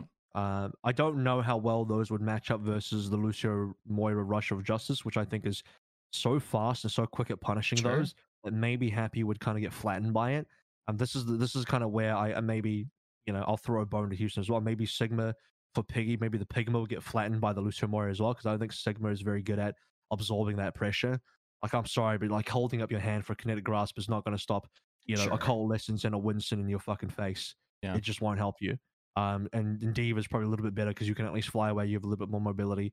And you can do those things. And I also think, like, matchup wise, as Shanghai did show, Ball is pretty good into that comp. They demolished Dallas with it. But then this is the part where people have to remember. But that was Shanghai, and they're elites on every single player, and they're like top of the class. We're arguing from exceptions. Final thought on that. Basically, I think Houston suffered from the NA Ball syndrome, where unfortunately it's just too hard to catch up, too late to catch up, and they don't have the ability to pilot this ball composition as well as the APAC teams do, and it showed. Final thought on this matchup would be: what do you guys think about the trash talking? What do you guys think about the? I loved it. Some of the what was the example? It was like D.Va Remake does damage. Remake does damage. By the way. Yeah, and then K comes and hard fucks them straight after that. Going home, and then and then Mag, when he wins, he stands up, hugs his team, comes back to his computer and says, "Go home." I was like, "Goodbye" or something. And then he walks up again, like just he just writes that, closes, said something as well, like "Go home" or something like that. Mag apparently has all like all chat turned off as well. Which I respect. I think that's Smart good for keeping your mental in check. Yeah. No, I thought it was. Any final thoughts on that or Washington? Because we spent a lot of time talking about Houston. We didn't talk about the Washington side of that match very much. But I don't know if I'll ever get to them. But I thought Closer. Funnily enough, Yiska, talk about a close match. Closer definitely didn't make this. He was trying his best to not make this a close match. Let's put it that way. Wow, you didn't like the Closer gameplay? Oh no! Beating into EMPs like it's 2018. Beating and rallying against what was it? Rally there was the support ultimate usage this game from Washington was woefully bad. Can I say he did a good job of trying to connect onto dives as Lucio to add damage? Yeah, and that was something that he did very well versus Paris.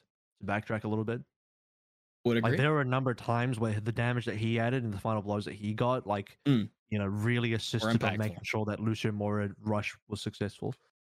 100% in his defense. Yeah. Would agree. I thought Assassin had a wonderful game back. Oh yeah, his Sombra was fantastic. I thought some of the most methodical, I could say surgical, but it's needlessly flowery.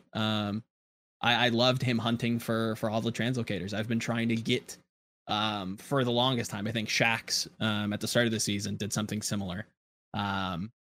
I think it might have been against Gladiators. It may have been Kevster. I can't remember who.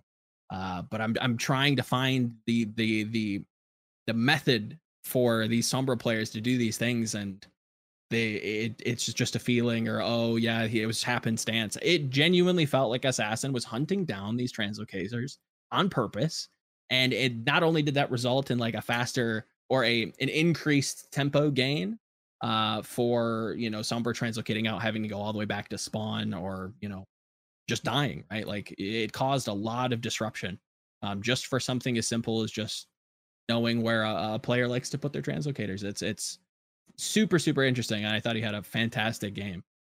And it's no surprise to me that when this team has a strong engage tool, and it doesn't have to be him, he tends to shine. This is a callback to their 3-2 against the Dallas Fuel to make, I think it was Countdown, was it not? Summer Showdown? Hey, look. Yeah, they're sorry, who did a 3-2? Justice 3-2 loss to Dallas Fuel to make Summer Showdown play-ins. Yeah, that was a big game for Assassin. This is an echo back towards that. I think he had a fantastic Summer performance and rightfully won player of the match. In Happy and Dreamer's defense, makes Happy and Dreamer's gameplay worse, and Dante's gameplay worse. So and Crimso's gameplay. Funny how many characters on this ball lineup suddenly get worse when a good Sombra's on the other team. Yeah. So Assassin's actually a pretty big part. I think it was a deserved player of the match because he made it hard for most of Houston to play their game. When a Sombra is hitting their mark and landing manual hacks perfectly, getting great EMPs, destroying translocators. How many of Dreamer's pile drives got shut down because he just got hacked midair? Stuff like that. Crimso having his shields deleted by an EMP, all of that good stuff. So it's not like Happy didn't have any good moments. I think people will listen to me like, oh, but what about that 2K pulse bomb on Dorado? I'm like, okay, bro, Leave does that every fight. Anyway, yeah, I think Happy's like, he's reasonable. He's just not elite enough to get, he's up against the K, like, for fuck's sake. Who looked great. Credit to him. Looked like he came to play. Yep. Looked fantastic.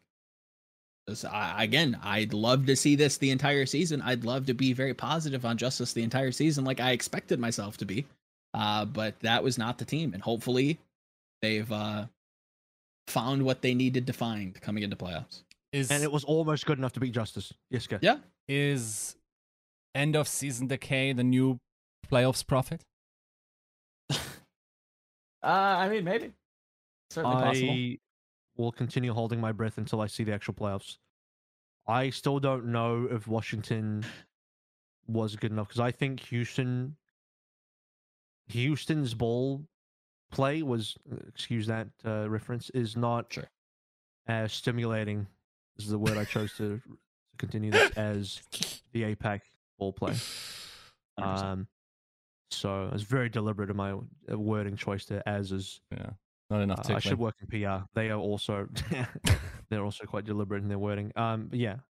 I'm not fully convinced. I think it's great that Justice won, but it was so close versus an Outlaws where I don't think their ball dive is that strong, all things considered, compared to like how good Shanghai's ball dive is. Like, it's just a different level. It is. We're talking about a different world here.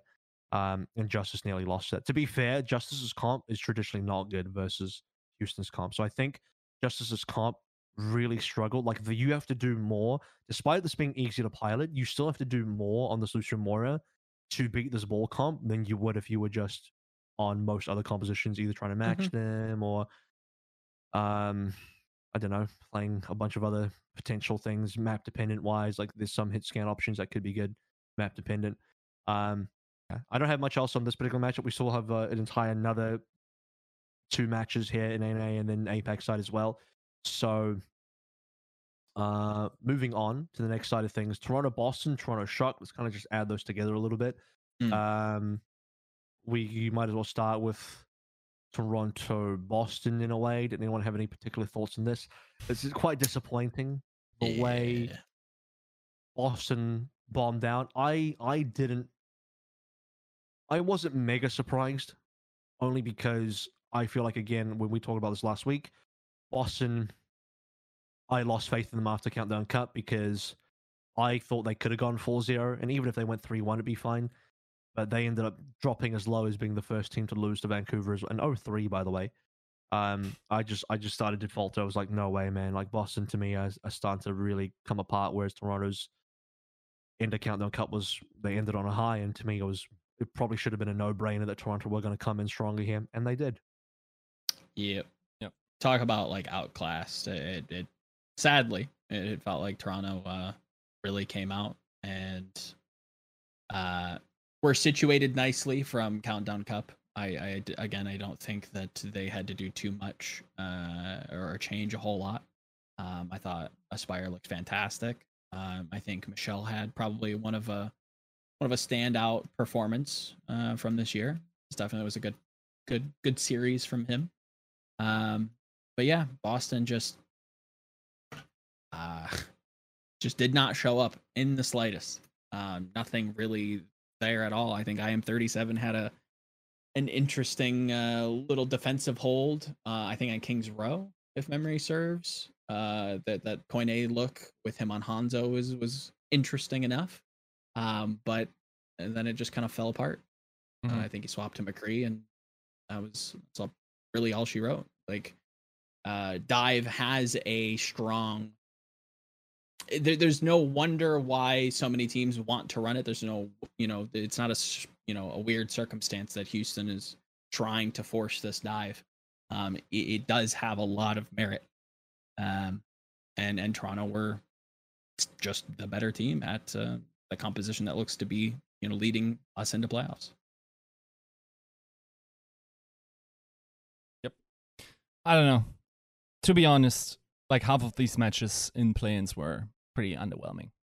We got half of the matches were 3-0s.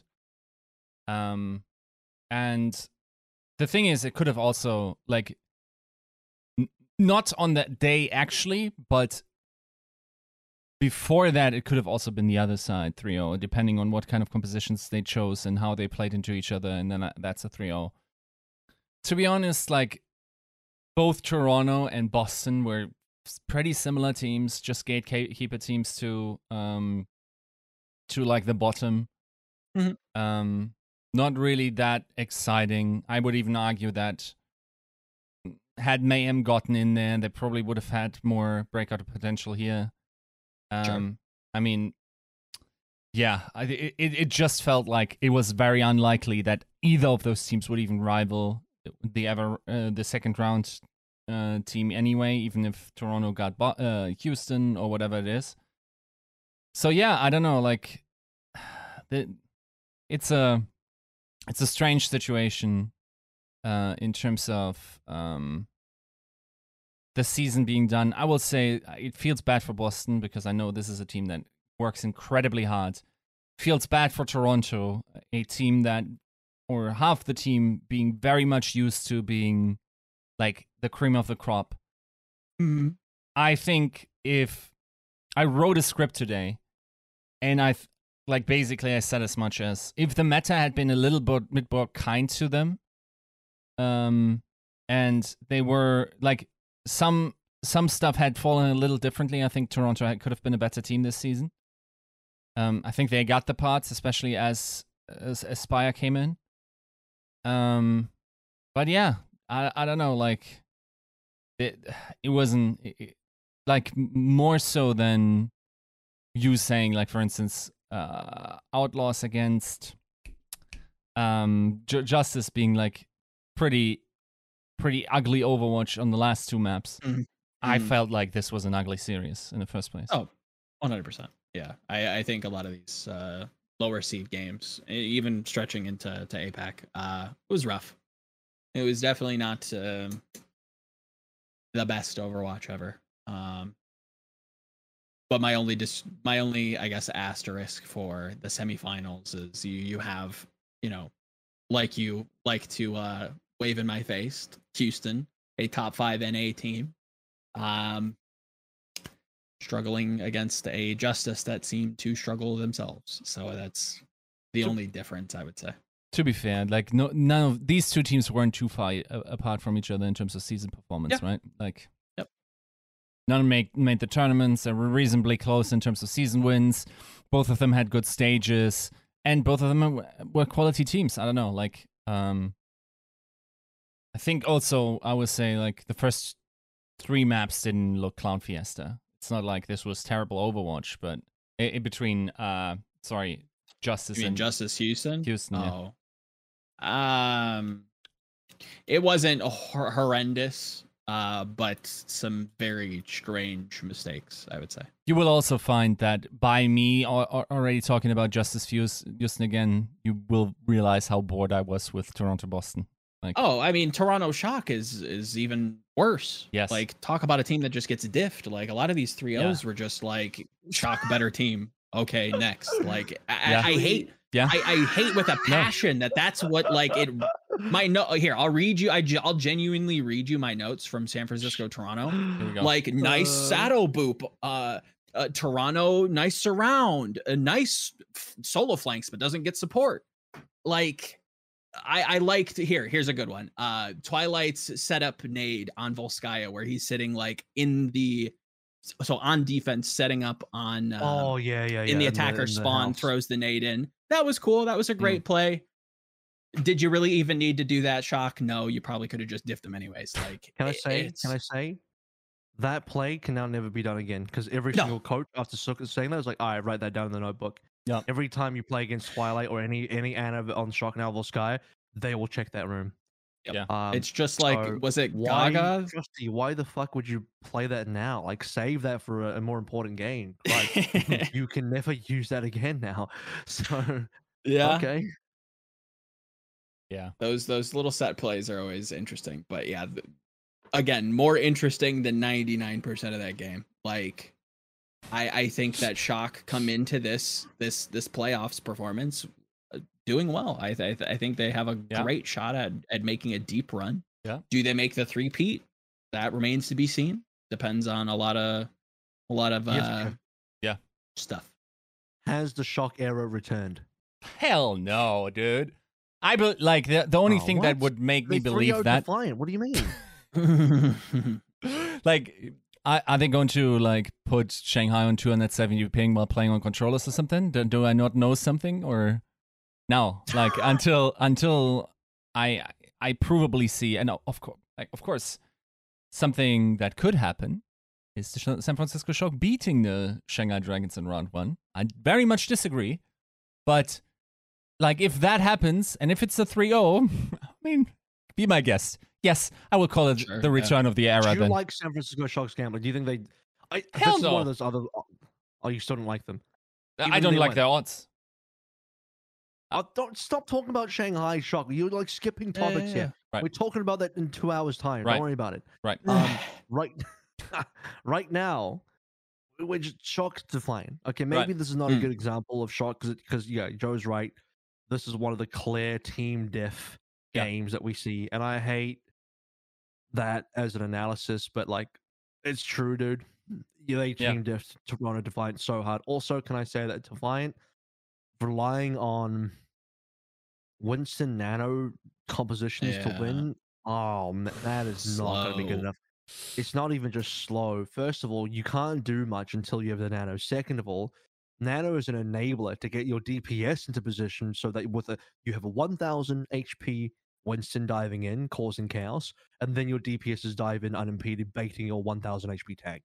That's the real execution of that composition, and you can only do that when you have Nano. Or I guess maybe a Primal. But I personally think Winston Nano compositions are just weak. I don't think they're good. I don't think they're very strong at all. I think they're very limited, and they're very one note in what they can do. There's a lot of things they can't do. And what they can do is not good enough. It's like Nano Blades. Nano anything, I feel like, is a bait. Yeah. Because if you can't have general good neutral gameplay that doesn't rely on a Nano, why is this comp good? It's not good. This comp is not good if you can't have good general neutral gameplay. You know what hero sucks in neutrals? Genji. Yes. I think Winston in other compositions is better in neutrals, but here he gets baited into doing nothing. And there's not much you can do. I feel like you just spend the whole time waiting for your Ana to make a play. I don't know. I wasn't pleased with Toronto. I read Ho Chi Lee's tweet longer, by the way. He's the assistant coach. Yep. So part of the reason why they did what they did is they felt that this comp gave them the best success in scrims. People asked, why is Aspire not playing? You know, people, and this is, by the way, some real hardcore hindsight analysis. Oh, they should have run Aspire, then they would have won, or Right. whatever. It's just like, well, no. Ho Chi Lee explained that the reason why they didn't play Aspire is because Nice was their best Echo player. Yep. And Hisu performed the best on Tracer and scrims. And so they made the call to play Nice and Hisu. And if Aspire was going to play, he would bench Hisu to play probably similar heroes anyway. And Defiant played what they had the most success in scrims. And that is, from a coaching perspective, I respect that. And I say, well, you did the thing that gave you the highest percentage chance of winning. And I'll also add that even if Aspire played, I think Shock 3-0 them. It doesn't change a thing. Yeah, 100%. Yeah, 100%. I think there are some similar. It's probably worth its own talking point, and we're already booked on the docket as is. But like the differences between like the argument that we can give Toronto, or the leniency we can give Toronto for saying, look, this is what we perform the best within scrims, yada yada yada, and comparing that to a hypothetical like statement from Houston saying very similar things. I think there are some clear differences in argument, but probably not worth getting it. So let's head into Fusion versus Spark Soul then. I had the pleasure of casting this series. Yes. Apologies to some of the fans who maybe wanted a bit more discussion on Shock or Boston, Toronto. I just don't think there was that much there. I think Shock were just clearly the best team. It doesn't matter who was going to make it through there. Shock will pick either the winner of Boston or Toronto and probably roll them 3-0. Yes. They landed against the Shock, who look good right now. I have Shock as a good dark horse moving into playoffs. But we'll talk about playoffs right after this. So Fusion versus Spark Soul. Now, Fusion as a team. Did anyone here not go for Fusion? By the way, did Joe you not go for Fusion? Yeah, I think I did go Soul. You went Soul. Yeah. Wait. Yiski, you went Soul. Are we talking about Spark Fusion, or because that was the game beforehand, right? Just generally, who did you think was going to win? Who is getting out of APAC? I said Soul. See, I wanted to. I wanted to delay my L, but you guys forced me to say. No, I can't remember. Did I say Philly? I think I did. I think you. I think you did. You were on the fence for a little bit, and then you went Philly. I went Philly because I have very little faith in Soul, and no faith in Spark. So even less for good reason. And this is the eulogy for Spark, where they baited me in with a win on away. So I'm like, oh, that was close. Like, yeah, maybe they can do some stuff here, but nope. They literally got worse and worse. I legitimately said this on cast. I think we were on map 3 or map 4, and I said verbatim, Spark are getting worse every map. They look worse every map, which I think is a heavy-handed thing to say on the cast. But whatever, I'm based as fuck, and I ain't gonna tell a lie. So I ain't holding back. Dude, I hit more shots that game than Spark, to tell you that. So yeah. Oh, dude, I'm hold back in my casting. I don't like this team looked like they were less and less on the same page the more we got away from Control, where Control you can play chaotic and you can sort of get away with like being scrappy. As we got away from Control, their engaged timings, their decision making, Burner, I hate to, kick a dead horse here, a beat on a dead horse, but shit, dude, like the prime examples of this team not being on the right page is they'll lose 2 plays and then decide to grab anyway and then just lose after that. I'm like, what is going on? Why are they throwing shit into a wrong fight? And it's not just Burner. Mika and Colders is the same thing. It's like Colders nanos Mika, who then rallies, and they just both lose. It's like, bro, you guys were going to lose this fight anyway. You're in a 4v6. Yeah. And it's just, some people will come back and say, but Avril, you like it when players and teams want to go for clutch plays. But I'm like, to an extent, there has to be like a good way for you to win that. I don't think there was a quote unquote hashtag winnable moment here. Yeah. I think sometimes it's just straight up written on the wall. This is not winnable. You got to reset. There are times when it is hashtag winnable. First of all, you need big pop-off players. I think Shy could have been, but was also a quiet game from Shy. Not that he didn't play any of his really good heroes. For example, he never played Ashe. My guy made a name for himself on Ashe as probably, I think, one off, if not the best Ashe player. and he just never played it. Like, what? And maybe, look, in his defense, in Spark's defense, maybe in scrims, Ashe sucks. Because no one really played Ashe. Again, in his defense, no one really played it. So maybe it's just not a good hero in the meta. I'll give that to you if it's not. But shit, man, like, Shy, you better pop off on something else then, because it just didn't happen. The Shy magic never happened. Yeah.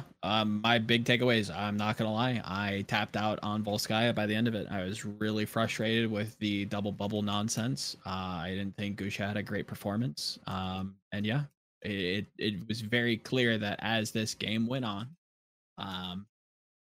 it was getting more and more confusing.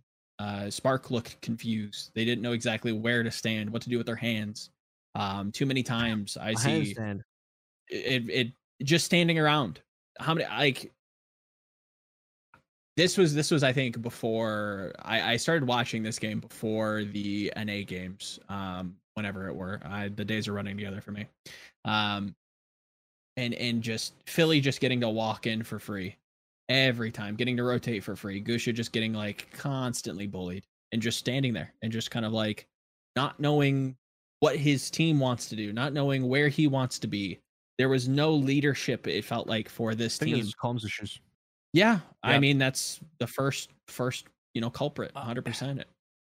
Like, I have one quote stuck in my mind throughout the season where Dante, before the season, I had an interview with him, and he talked to Junkbuck coming into the team and whatever, and he said there was one aspect that really resonated with him, having been in teams that generally weren't too amazing, but had their moments. And he said,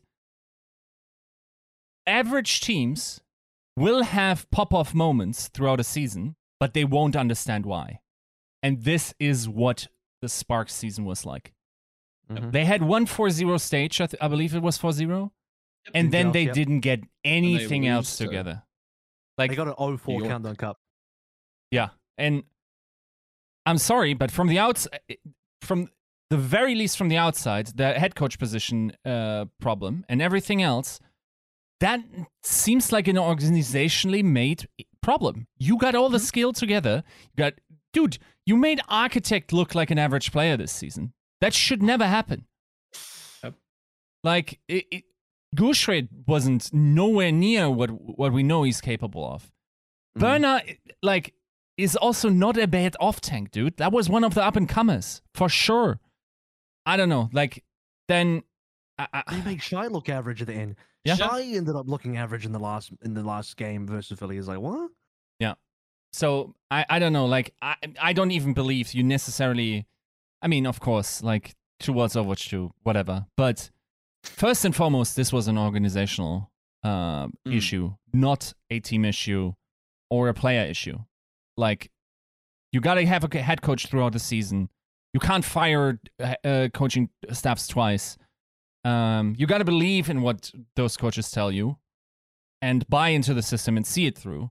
You can't just rattle the cage. And let's be honest, like, throughout the seasons, like, management in the Spark hasn't communicated like that they are able to weather dramatic storms without causing waves, unlike other teams have, because we never heard anything from them, even though I'm sure they also had their internal woes. And yeah, it's just unfortunate for such a skilled team to be going out like this. And honestly, once again, I would have much rather seen NYXL here. I don't think it necessarily changes the outcome, even though they are a good matchup into Philly. But, like, it would have been a better series. Is this your most disappointing team, Yiska? Yes. Yeah, just by because, like, Florida, they tried, and yes, they also don't have the ability to really make changes because, like, the COVID situation, they don't have a big roster, they don't have the same depth, generally speaking. And then if one player that is instrumental in your lineup doesn't feel it in that moment, you're just screwed. That's not true for Spark, right? Like, you have a deep bench that should be able, and, like, you don't actually have bad players on your team either, even on the bench. So, I don't know, dude. Like, this this just feels more disappointing because theoretically speaking, on paper, preseason, and once again, that's why I had Spark low. They were one of the bad teams in preseason scrims. You could kind of already see that. And you already heard that there was some discord going on. I think I even predicted Pagion to be one of the first head coaches to be fired at the time. So all of this was entirely predictable. It shouldn't be, even from a Western perspective, right? So, I don't know. Like, just disappointment across the board. Yep.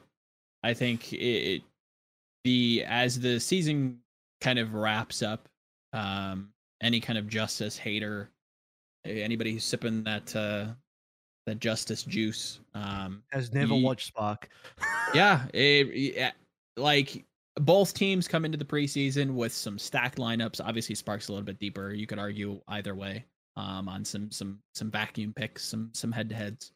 But I said this in the preseason. Like, if this team fails, it would be a monumental failure, like Yiska said, at the organizational level. You can't fuck this up. It's impossible. Yeah. It's foolproof. Yeah. And yet, here we are. Out in play-ins, 7-9, looked lethargic and confusing and not sure what to do with their hands. Using ultimates, like you said, just on lost fights. So they are 5th place after Shanghai, Chengdu, Philly, Seoul, and then go Spark. Yep. Would you say, is that an organizational failure? Like, what is the result you think Spark with this roster should have gotten this year? With the roster, what's your expectation? Because you said it would be a monument. It would be like a failure for the team, right? So I'm trying to gauge what your expectation for Spark was this year. I mean, it was definitely. I think the separation between New York should have been a lot farther, and this is just from like feel perspective, because I agree with Yiska. I would have much preferred to see late stage New York in the play-ins rather than Spark all season. I think given Philadelphia's performance and situation all season long, you compare and contrast that to Spark, which is a little cherry picky, but yeah, I would say fighting Philly a little bit closer would have been my preseason expectation for this team. So still lose to Philly, but just closer. I don't even know if lose. If things go as they do, I think this roster should be able to compete and maybe even significantly beat Philadelphia that, again, play things out as they do. What placement? Like, did they beat Philly and then lose to Seoul then, or like what? In terms of season standings, yeah, I'd say I would probably move Spark up to a confident 4th. I would say 4th. So if they were one position higher, they would have hit your expectations, which means they weren't that far off then. I mean, their match score begs to differ, but yeah, I mean, I guess, one position higher in an 18. End of the season, they finished 5th still. They were the best. Yeah, of the 5th at 7-9, and then Philly is 10-6. I found New York more disappointing because I had New York quite high. This was based on Scrimbucks, yeah. And they I don't know about that. They did not a lot during the regular season. At least Spark had the 4-0. Yeah. Here's the thing. Yes. It's a different thing. Like, if you already know the setup is unlikely to work in the preseason, and that's why, like, I ranked them 7th. Like, they even overperformed that expectation. But that's not necessarily the baseline I'm arguing from. If I look at that roster pound for pound, that they have the ability to have 12 players, there is no significant travel for them. To be fair, this is potentially totally unfair because I don't know the circumstances that might have come with COVID and whatnot. But like, barring that, I give you one more. I think they should be 2nd in this division based on the pound for pound comparison. I think they absolutely pound for pound, because of the depth of their roster, should have been above the Hunters, should have been above the Dynasty, and given the issues that the Fusion have faced this season, should have been above the Fusion as well. I like that answer because I agree with the Chengdu comparison. I think Chengdu massively overperformed for good reason. And now my expectation for them has changed, and I think they're a top tier team, and other people think so as well. But like, pound for pound, preseason, I would have looked at the Spark and said, the results that Chengdu ended up getting, which is second, is where Spark should have been as well. Yep. Pound for pound on the roster. And I think that one of the final things I said on the cast was Architect ended season 2 on the Genji as a champion. He will now end season 4 on the Genji without making playoffs. Something along those lines. I'm paraphrasing here. Yeah. Which, without patting myself on the back, is like quite a powerful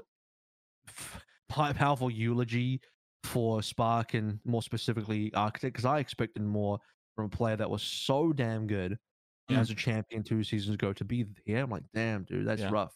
Yeah. Philly though had a pretty easy game, but also EQO came back. He had an easy Sombra game because Bernal was on the Zarya the whole time. He's never getting spy checked. There's no Sombra coming through. Well, there's very little Sombra coming through from Spark. And EQO got to have a pretty decent run through.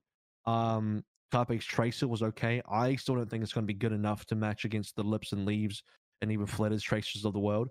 Or even Sparkle's Tracer, which is starting to look really good.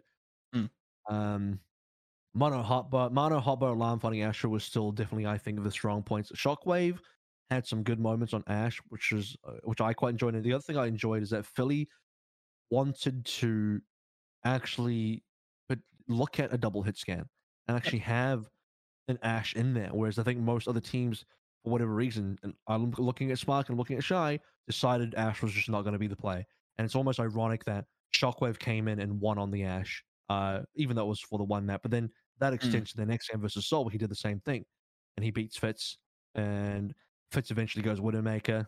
Still not going to be good enough. Then Carpe has that, I think, the game-winning moment. He climbs up the wall, and Dorado B headshots Fitz with a clean Hanzo arrow. Hanzo, by the way, I think has been one of Carpe's better heroes this year, and definitely this portion, this stage in playoffs currently, as well as Continental Cup. And Fusion, I actually think played better in the Soul game than they did in the Spark game. I think Fusion are a team that weirdly play to their opponent's level sometimes, where despite having a clean game versus the Spark, I think they had some very nice moments versus Soul as we shift this conversation towards Soul, Philly as well. Just talking about where Fusion are. Alarm is still solid as ever. Easily a standout. This match for me was just can't say his praises enough. Hotbird's not just stuck on the Zarya the whole time. I think Zarya is again a trap, a noob bait. I'm glad Fusion weren't sitting in the Zarya trap, because apparently Spark never got the memo. They put this burner on Zarya for way too long and way too often. A little bit ridiculous. Fusion showed some Mano Orisa looks. They showed some Brawl looks. Ironically, they actually lost in the Brawl mirror versus Spark, which was maybe it was versus Soul. They lost one of the Brawl mirrors. No, it was versus Spark. It was on University of Oasis. And they also had ball looks. Fusion actually looked very capable to change up some compositions and try some different stuff out. I think their peaks are still a little concerning, because I look at this and I'm still not convinced this would be good enough to beat either Chengdu or Shanghai, because having a close game against Seoul, unfortunately, on one hand it's good, but to the uninitiated it sounds good, but my guy, Shanghai and Chengdu mop the floor with Seoul. Yeah, I'm not sure. Before I start ripping and tearing, I like I said, I thought Alarm had a fantastic game. I thought Creative had some moments where he really shined. I think his sleep on one of the first rounds, Numbani was a slog to get through. I don't know how you felt on cast, but that was long. Which game? Numbani for Seoul Philly. Yeah. They 5-6. Yeah. The struggling to remember. So Shockwave told me they basically wanted to run this because they were pretty confident in the Orisa comps. Which is generally good on A, right? So while it was the worst map, I think, for them this season, or something close. It's a strange pick for sure. Oh, I don't. It's less of the pick, but yeah, it was just highlighting that map for weirdly enough Creative. Just real long. 5-6. They barely capped first round anyways. Like on their attack. Yeah. Oh, yeah. I'm starting to remember now. Yeah, I remember. Yeah, I remember I said like, oh yeah, collective sigh of relief from Fusion fans. They finally got past A. That's a reference to the Valiant full hold. And then that reference ended up working out for me because then Philly had this great B and C push that was mega quick both times. So that's where I want to open up with Seoul, because like they don't look horrible on their point A defense, but then for whatever reason, I literally just started reviewing this a couple hours ago. Fitz, I think it was on the first round. I could be mistaking or blurring it with the second round defense, but he just kind of like waffles in the back line, like really far away, not really doing much of anything, and then ends the map EMPing. Like he builds like one EMP if memory is serving, and then he just EMPs as the map ends and just never really does anything for B and C. Yeah, the hooray EMP. Yeah, like yeah. it was so underwhelming, and that was a nice like hooray. Did he not die? I just remember the map ending, and then he EMPs, and I'm like, bro, like, I think it's where he have died you been? And he respawns, and he's like, it's possible, yeah. I'm pretty sure that's what it was. It very well could have been just a horrendous, just like situation that caused him to be in that position, but that run up until that was very confusing, and I was very frustrated, weirdly enough, with Seoul because they start a lot of their fights versus Philly. First time, dude. First time. Yeah, first time. Yeah, it's I'm new to this. I'm new to this APAC thing. I'm really frustrated with Seoul. Really, are you now? Okay, what a hot take, dude. So Seoul walks up to a lot of these fights and they control, right? Like they open control, literally first fight. They slam and they kill Philly's supports just instantaneously, eliminates them 4v6, right? And then they kind of just like chase after Philly and they just kind of slowly lose everybody.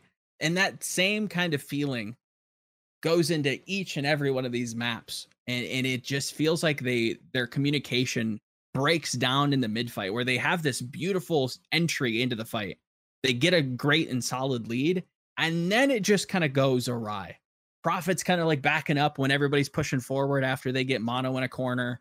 When on Hanamura B, I think the first defense for Philly, when Astro goes Zen and goes to play Coast, Seoul comes in and they're like, oh, cool, he's on Coast. Like, there's nowhere for him to run. And they just speed onto point. They hit the turn and they just like run on him. And then Creative is like in the enemy spawn, just like shooting at somebody and just instantly gets picked.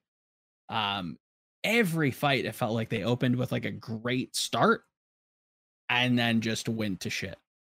And Philly was ironclad in most of it. I think the only bad thing I could say about them was that I thought Mono had some aggressive engages, but outside of that, I thought they had all the right looks. I checked out the moment you're talking about for the Fitz EMP hurrah thing, and it's literally where, like, for whatever reason, both Fitz and Prophet playing Sombra Echo respectively were caught on the C high ground in the little room that connected between B and C. You know, the one in the little balcony.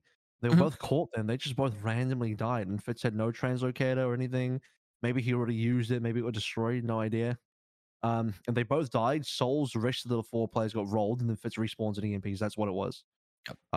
But yeah, I think Soul just had Soul's game outside of Hanamura, where it was a full hold, right? They got this whole full hold on Hanamura, which is pretty tight. Pretty uninspiring. Dorado ended up being a bit of a wash where they just couldn't get any distance. Numbani was one of the more competitive maps, but Hanamura was the one that actually won. Busan ended up being a bit of a wash as well. Trying to remember what the scoreline on Busan was. I'm trying to remember if it was close or not, but my memory is, for whatever reason, I'm fading. In terms of percent, I think Downtown was fairly close. It was messy, all things considered. And then they went to Brawl, and that was very decisive Philly's direction. Like, they win that first fight. I think by right, Seoul should have won that first fight, but again, Profit just kind of like takes a step back. Oh, Marvel's no, it was 250. It was 215. That's right. I remember this. So there's just these moments coming back. I don't know why. I think what it is like I cast things and I'm like, oh yeah, I don't have to prep for these games because I casted them. Then I get here, I'm like, oh shit, I forgot about these games. Yeah, it was 215. So across the whole board, it was like 7% and then an 8% or something like that, or the other way around. So it was not close. It was 8% then 7%. So I think Soul got like one good fight in there, and that was about it, and that was very quickly recapped. What else did you have? You had a Hanamura where I think the full hold came on through because Soul were able to get this very clutch fight where Marvel lands a solo shadow to EQO. And they just, Fusion just failed to clean up the members after getting the majority of the kills, and Soul just came back in and kind of clutched it up, and after that, it was kind of all done. Soul I remember saying this on cast as well, Soul made a very strange decision on their B attack to completely give up on their brawl composition to play, I believe it was single shield, not even double shield. Yeah. And I'm like, this is one of like the hardest comps to try and engage with. And you're not even playing double shield, and Hotbar is on the double shield.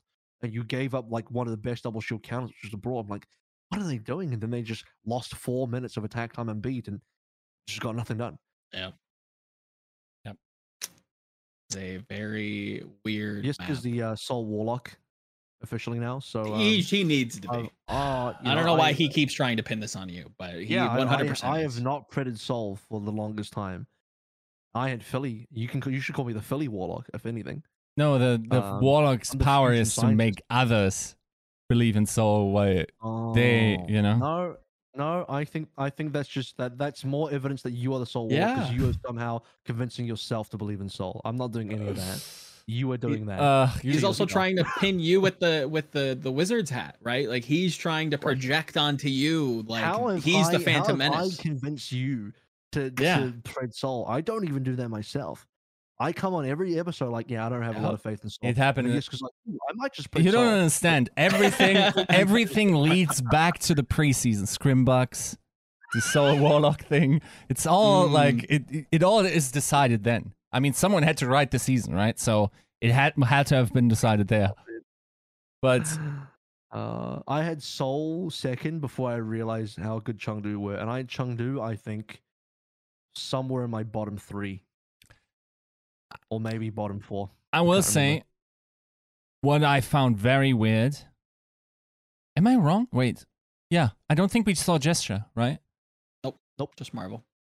Which was bizarre. I expected to see Gesture. I never saw Saebelby. I wonder why. Anyway, weird. Yes, no Gesture. Yeah, like, have we seen the last of Gesture? Probably, right? Ooh. Probably. Sadly. No. This guy plays Roadhog. He's going to be fine in Overwatch 2. Yeah, the hero that nobody will ever play, probably. Hey, we don't know what kind of rework. Hey, Roadhog is the best solo tank in the game. If there's one tank that's going to be a solo tank that's going to be good, surely it's Roadhog. Swaggy G's he's going to be fine, dude. He's all right. The return of Evermore. Don't forget, this guy beat Bren in a Water 1v1. He's going to be just fine. Snizzle nose coming back. I mean, if it is, it's not going to be for Soul. Let's be honest. Like, Puna. Are we getting into the final talk of the day? Is this where you're transitioning? I mean, if you want to. I mean, it's a nice little toss. Well, you've done it, and we are running out of time. So here we go. Final talk of the day. Arnold has come through and has announced that they will be making what is the exact wording for this again? Aggressive changes. Is that what it was? Yeah. Aggressive changes to the roster in the off season. So you asked the question, Yiska, about Gesture. Yeah. Can I get your thoughts on like Soul's season first, or like Soul's performance here, the end of the season, before we get into what we think this aggressive change is going to be? It's such a diametrically opposed season to what it was last time, right?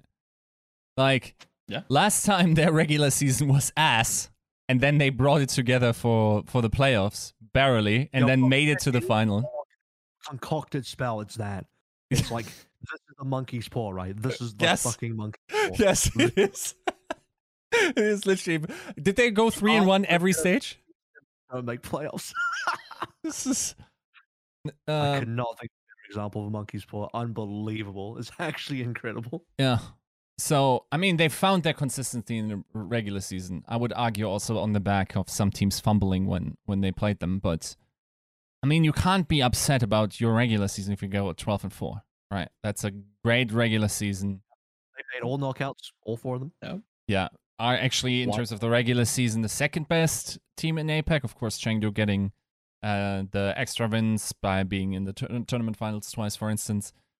But, yeah, it is sad, but at the same time, they played consistent Overwatch without peak potential very often. And that's very unusual for a team that Seoul usually was.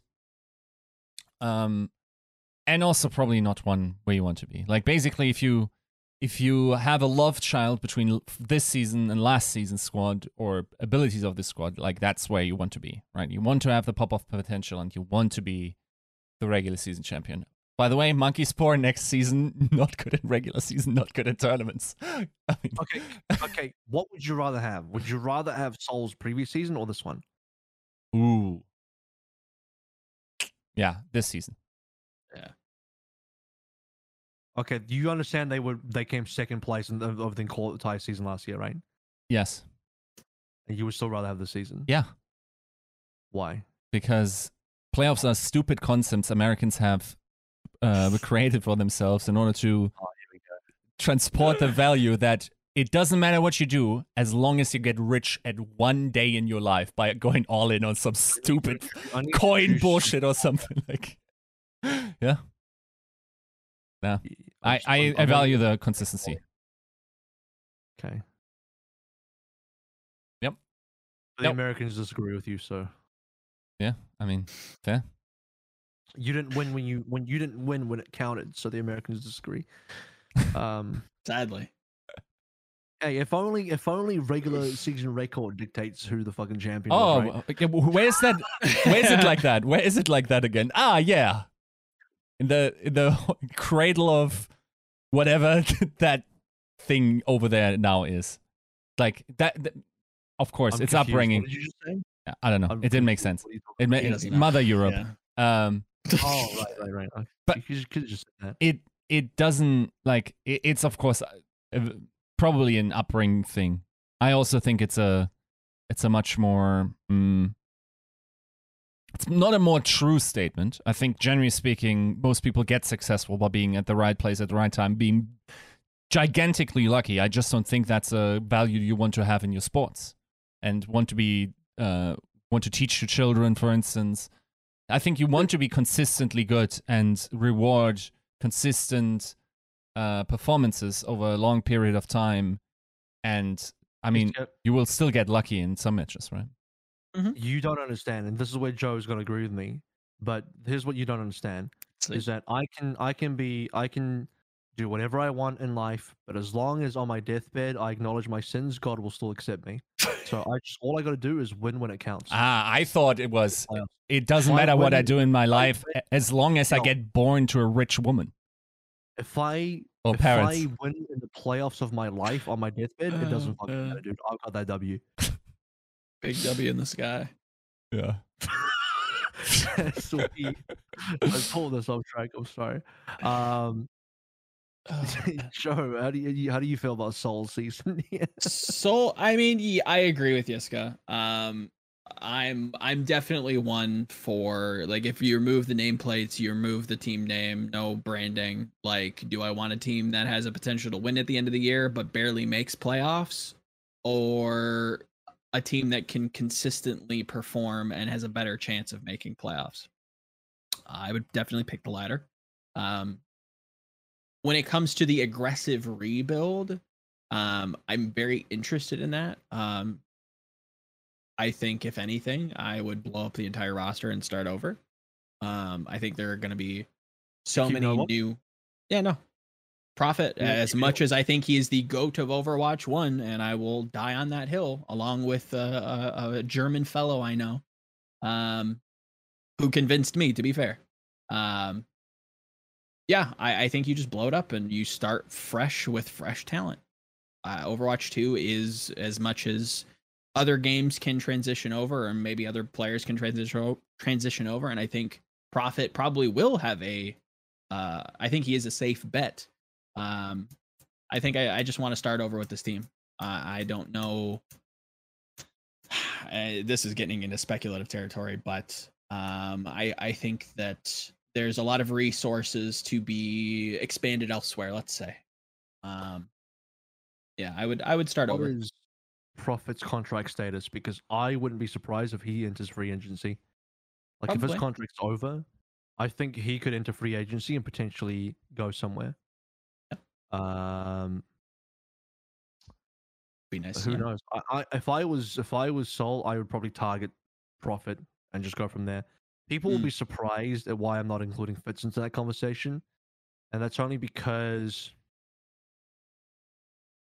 maybe I would, but there can still be other good head scan options. I just think Prophet's a very unique player, and then people say like, "Oh, is Prophet washed?" I don't think he is. I think he's still very good. I think he's still playing at a very high level. He's been one of the true veterans of this game that is still good even like 4 years later. Someone actually brought up a really fun fact as well with that, and I wish I used this on the broadcast, but I wasn't aware of it at the time. That this is the first playoffs that Prophet has missed out on since he was on GC Busan in 2017. That's not true. So, is it? Didn't they lose play-ins season 2? Let's take a look. Am I wrong? Season 2. I'm so stupid. No, they qualify out. They beat the upper bracket was Guangzhou Hunters, Charge Advance. Ooh. They reseed. London plays Shanghai in a very close series, and then London advances to the playoffs. Oh, they eventually lose. No, to you're New right. York. You're right. Yeah. Thank you, Reddit, for having my back. Write it out here. being correct the one time. That is a fun fact, though. I didn't that realize is a fun that. fact. So yeah, they did get through. So, and also, this might be the end of Gesture and Prophet together as a duo, and they've been a duo for since the start of GC Busan. Yeah, 2017 they've been a duo together. They've since before Overwatch League they played together on team. Yeah.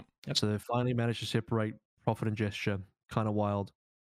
We don't know yet, but yeah. We're speculating here. We have zero clue what is going to actually happen across it.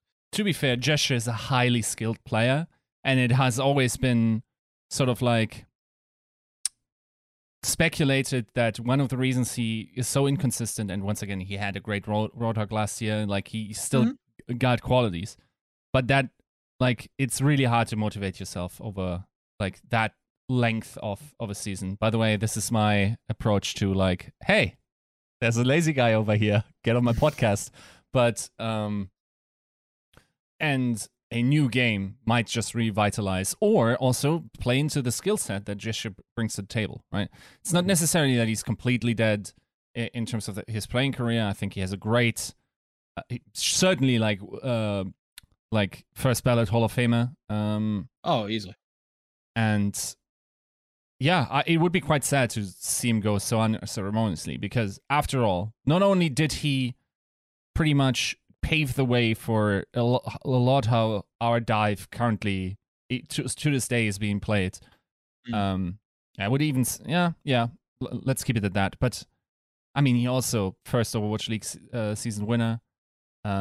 Always super scary if you meet them in playoff scenarios and whatnot. And yes, a true duo in terms of Prophet and him. So, I mean, being sort of like the Pippin to Jordan or whatever, sure, is not a bad place to be in Overwatch history. I think about to do a Lord of the Rings reference there. I was like, I'll take that too. Right. No, that's just my German accent not being able to pronounce that name. Is it wrong to say that if Miro kind of started the torch for Winston and main tanks or aggressive main tanks, that Gesture carried it to the near end of Overwatch 1? I still think the three most influential Winston players in Overwatch history have been Miro, Gesture, and Guxue. And some people might add Fisher in there, but I'm not exactly sure about that. Manos Shout, I guess. Fate. Really? I think they're great players. Not just naming them. Yeah, just naming. I think those are candidates. fantastic, but I don't think they did this. I think they, the three that I named kind of defined, Yeah. like defined the hero in some way. Mhm. Grusray most recently for like Primal Blades. I think prior to Grusray, I'd never really seen a player that could consistently Probably true. get kills on a Primal to the point where I'm like, this guy's using a Dragon Blade on 1000 HP is kind of incredible. Yeah. Whereas like that now is a lot more common. Whereas like a lot of tanks like Mag started doing that in contenders, but to me, Grusray did it first. Mhm. And yeah, so anyway, we talked about Spark already. So Seoul are also a type of team that like to pull up from their academy roster, and Seoul, you know what's really messed up about what? Two things. One, I'm very appreciative that Seoul run an academy because not many teams do. Yes. And they are very active in scouting. So they not only do they run an academy team, but they're previously, excuse me, I don't know if they still do this, but previously their academy team also had academy teams. They have Gen G, yeah, they had. Gen A, Gen B, and Gen S, and they had Tiger Yeah. Nation as well. Actually, I think Tiger Nation consolidated a bunch of those Gen G academy teams into one.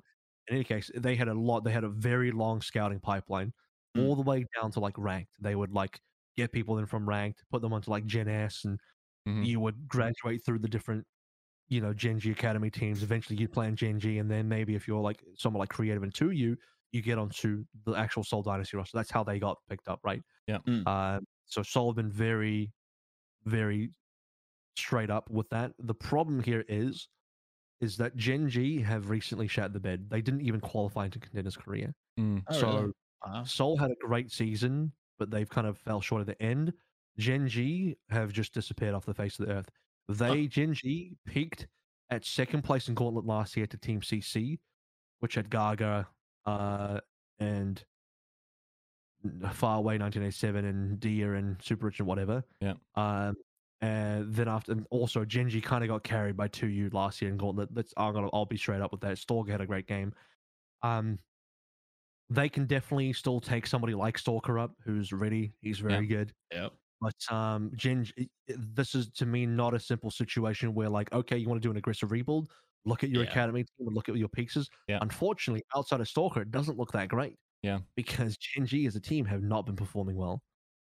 Not to completely devolve into contenders talk, but what are your opinions on Bliss? I've always been very fond of Bliss. 16. I mean, yes, of course, but like just skill wise. I thought he's been good, but I think him and the rest of Gen G have fallen off massively. Okay. First time I watched Bliss was 2019 Contenders Gauntlet. He was actually 14. Outside the context of Overwatch, that would be creepy. But here, I thought he was quite a good Lucio. Yeah. Fair enough. Yeah, it was just a name that I pinned years ago, and I mean, just they have.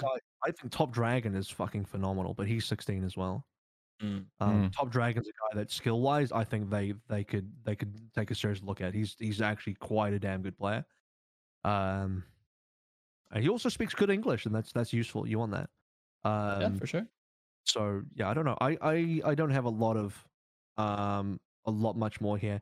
Does anyone else have any opinions on Seoul's aggressive rebuild other than the fact that I think we all agree that it should happen and it's been long overdue? Right? No one disagrees with that, I think.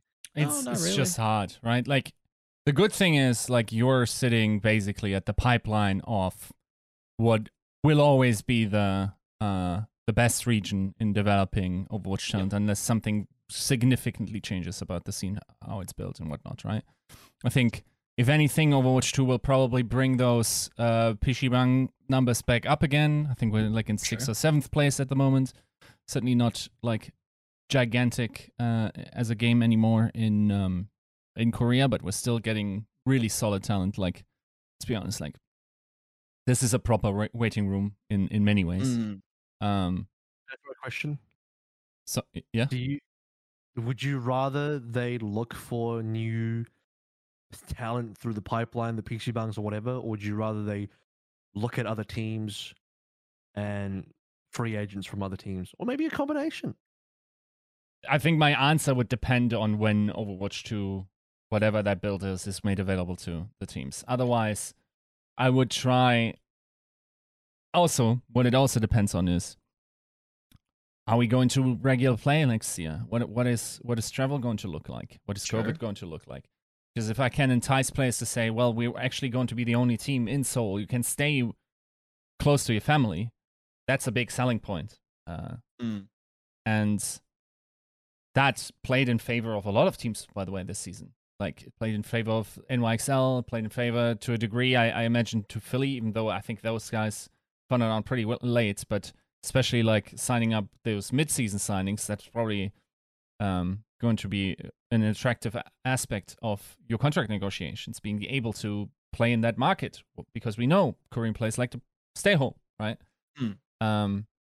So, yeah, I think rightly Seoul also feels that there's just no excuse for them to not be fighting for an Overwatch League victory every season, right? They were never. I'm not sure if that's true during the Lunatica days, but I'm not sure if they ever like tossed out the full top dollar in the league, right? And they certainly haven't the last couple of seasons. So, would I say that with the acquisition of Profit and Dresser? I'm not sure. Maybe I'm completely wrong. Maybe they're top. I would have to look at my spreadsheet. Do you think they would run a Dallas? Do you think they would do a Dallas Fuel and just throw the bag and acquire the team? Because if you're gonna do that, my guy, the trade war for Proper is there. Get in there, Arnold. I don't know. Like, do you want to throw a bag? Do you just want like the bed? Do you want the Rookie of the Year next year because he's available? He'll be available. I don't even care what Overwatch 2 looks like. This guy is going to be the best. So yes, pretty much. Yeah, that's the beautiful part about it. But like, if things solidify, I think it's a sound strategy to be the best team in Overwatch 2 first season. I think like it's like the way esports generally work is like as games launch, they're probably expected to peak the highest in viewership and everything. Unless the game can be iterated upon, but that needs to be proven first. So I think if you want to get the most exposures through being the best team, then that's the next season. The problem is there's so much volatility in the system that it might make the investment pretty bad because you're tossing, I don't know, like maybe you're tossing whatever buyout, 500k to Decay, but who knows if Decay is holding up in Overwatch 2, right? Even though Decay is probably a bad example. Probably a better one would be Flex Support, I would think. I'm not sure if Flex Supports are holding up well. Really? So we'll see how it goes. Like, for instance, a guy like Fielder. I think like someone that's very heal heavy. I'm not sure if that's going to be valuable. Sure. But yeah, like I don't know. Like, bottom line is, I think it was a decent season for Seoul. I don't think that they necessarily... Like, yes, they should have gotten to more tournaments, could have maybe won one, but that's sort of the expected season for Seoul. But as a franchise, as the only franchise in South Korea, I think the expectations always have to be one of the best teams in the world. Yep. Well, I think we've reached the limit here, guys, and we've successfully debated the audience into believing we would talk about the playoffs draft. But then, you know what? Guess what? There's a week of another episode next week where we're still into a break, and that would be the perfect week to dive heavily into the playoffs draft and where we think things are going to go from there. But quick spark notes, because I think people would be a little bit upset if we didn't talk about it. Yes, Moon full on flopped his dick out and pick shot because he doesn't care. He thinks he's gonna win regardless. Credit to him. He probably will. He might. Yeah. When you're the best team, it doesn't matter what you do.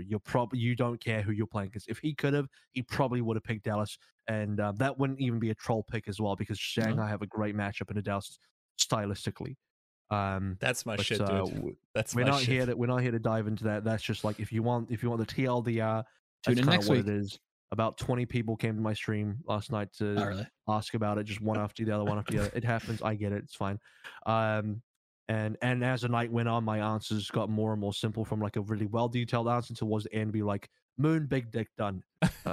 So yeah. With that, episode 191. Thank you so much for tuning into TCP once again. We'll be back next week to dive into more playoffs related things, actually for real. And maybe if there's more news regarding Overwatch 2, Overwatch League, or anything else, that could be available. Oh yeah, get your Vault skins. Those are available until the end of Overwatch League, and you'll be able to farm a bunch of tokens during the Overwatch League playoffs to hopefully collect some. So enjoy that, and we'll see y'all next week. Peace out.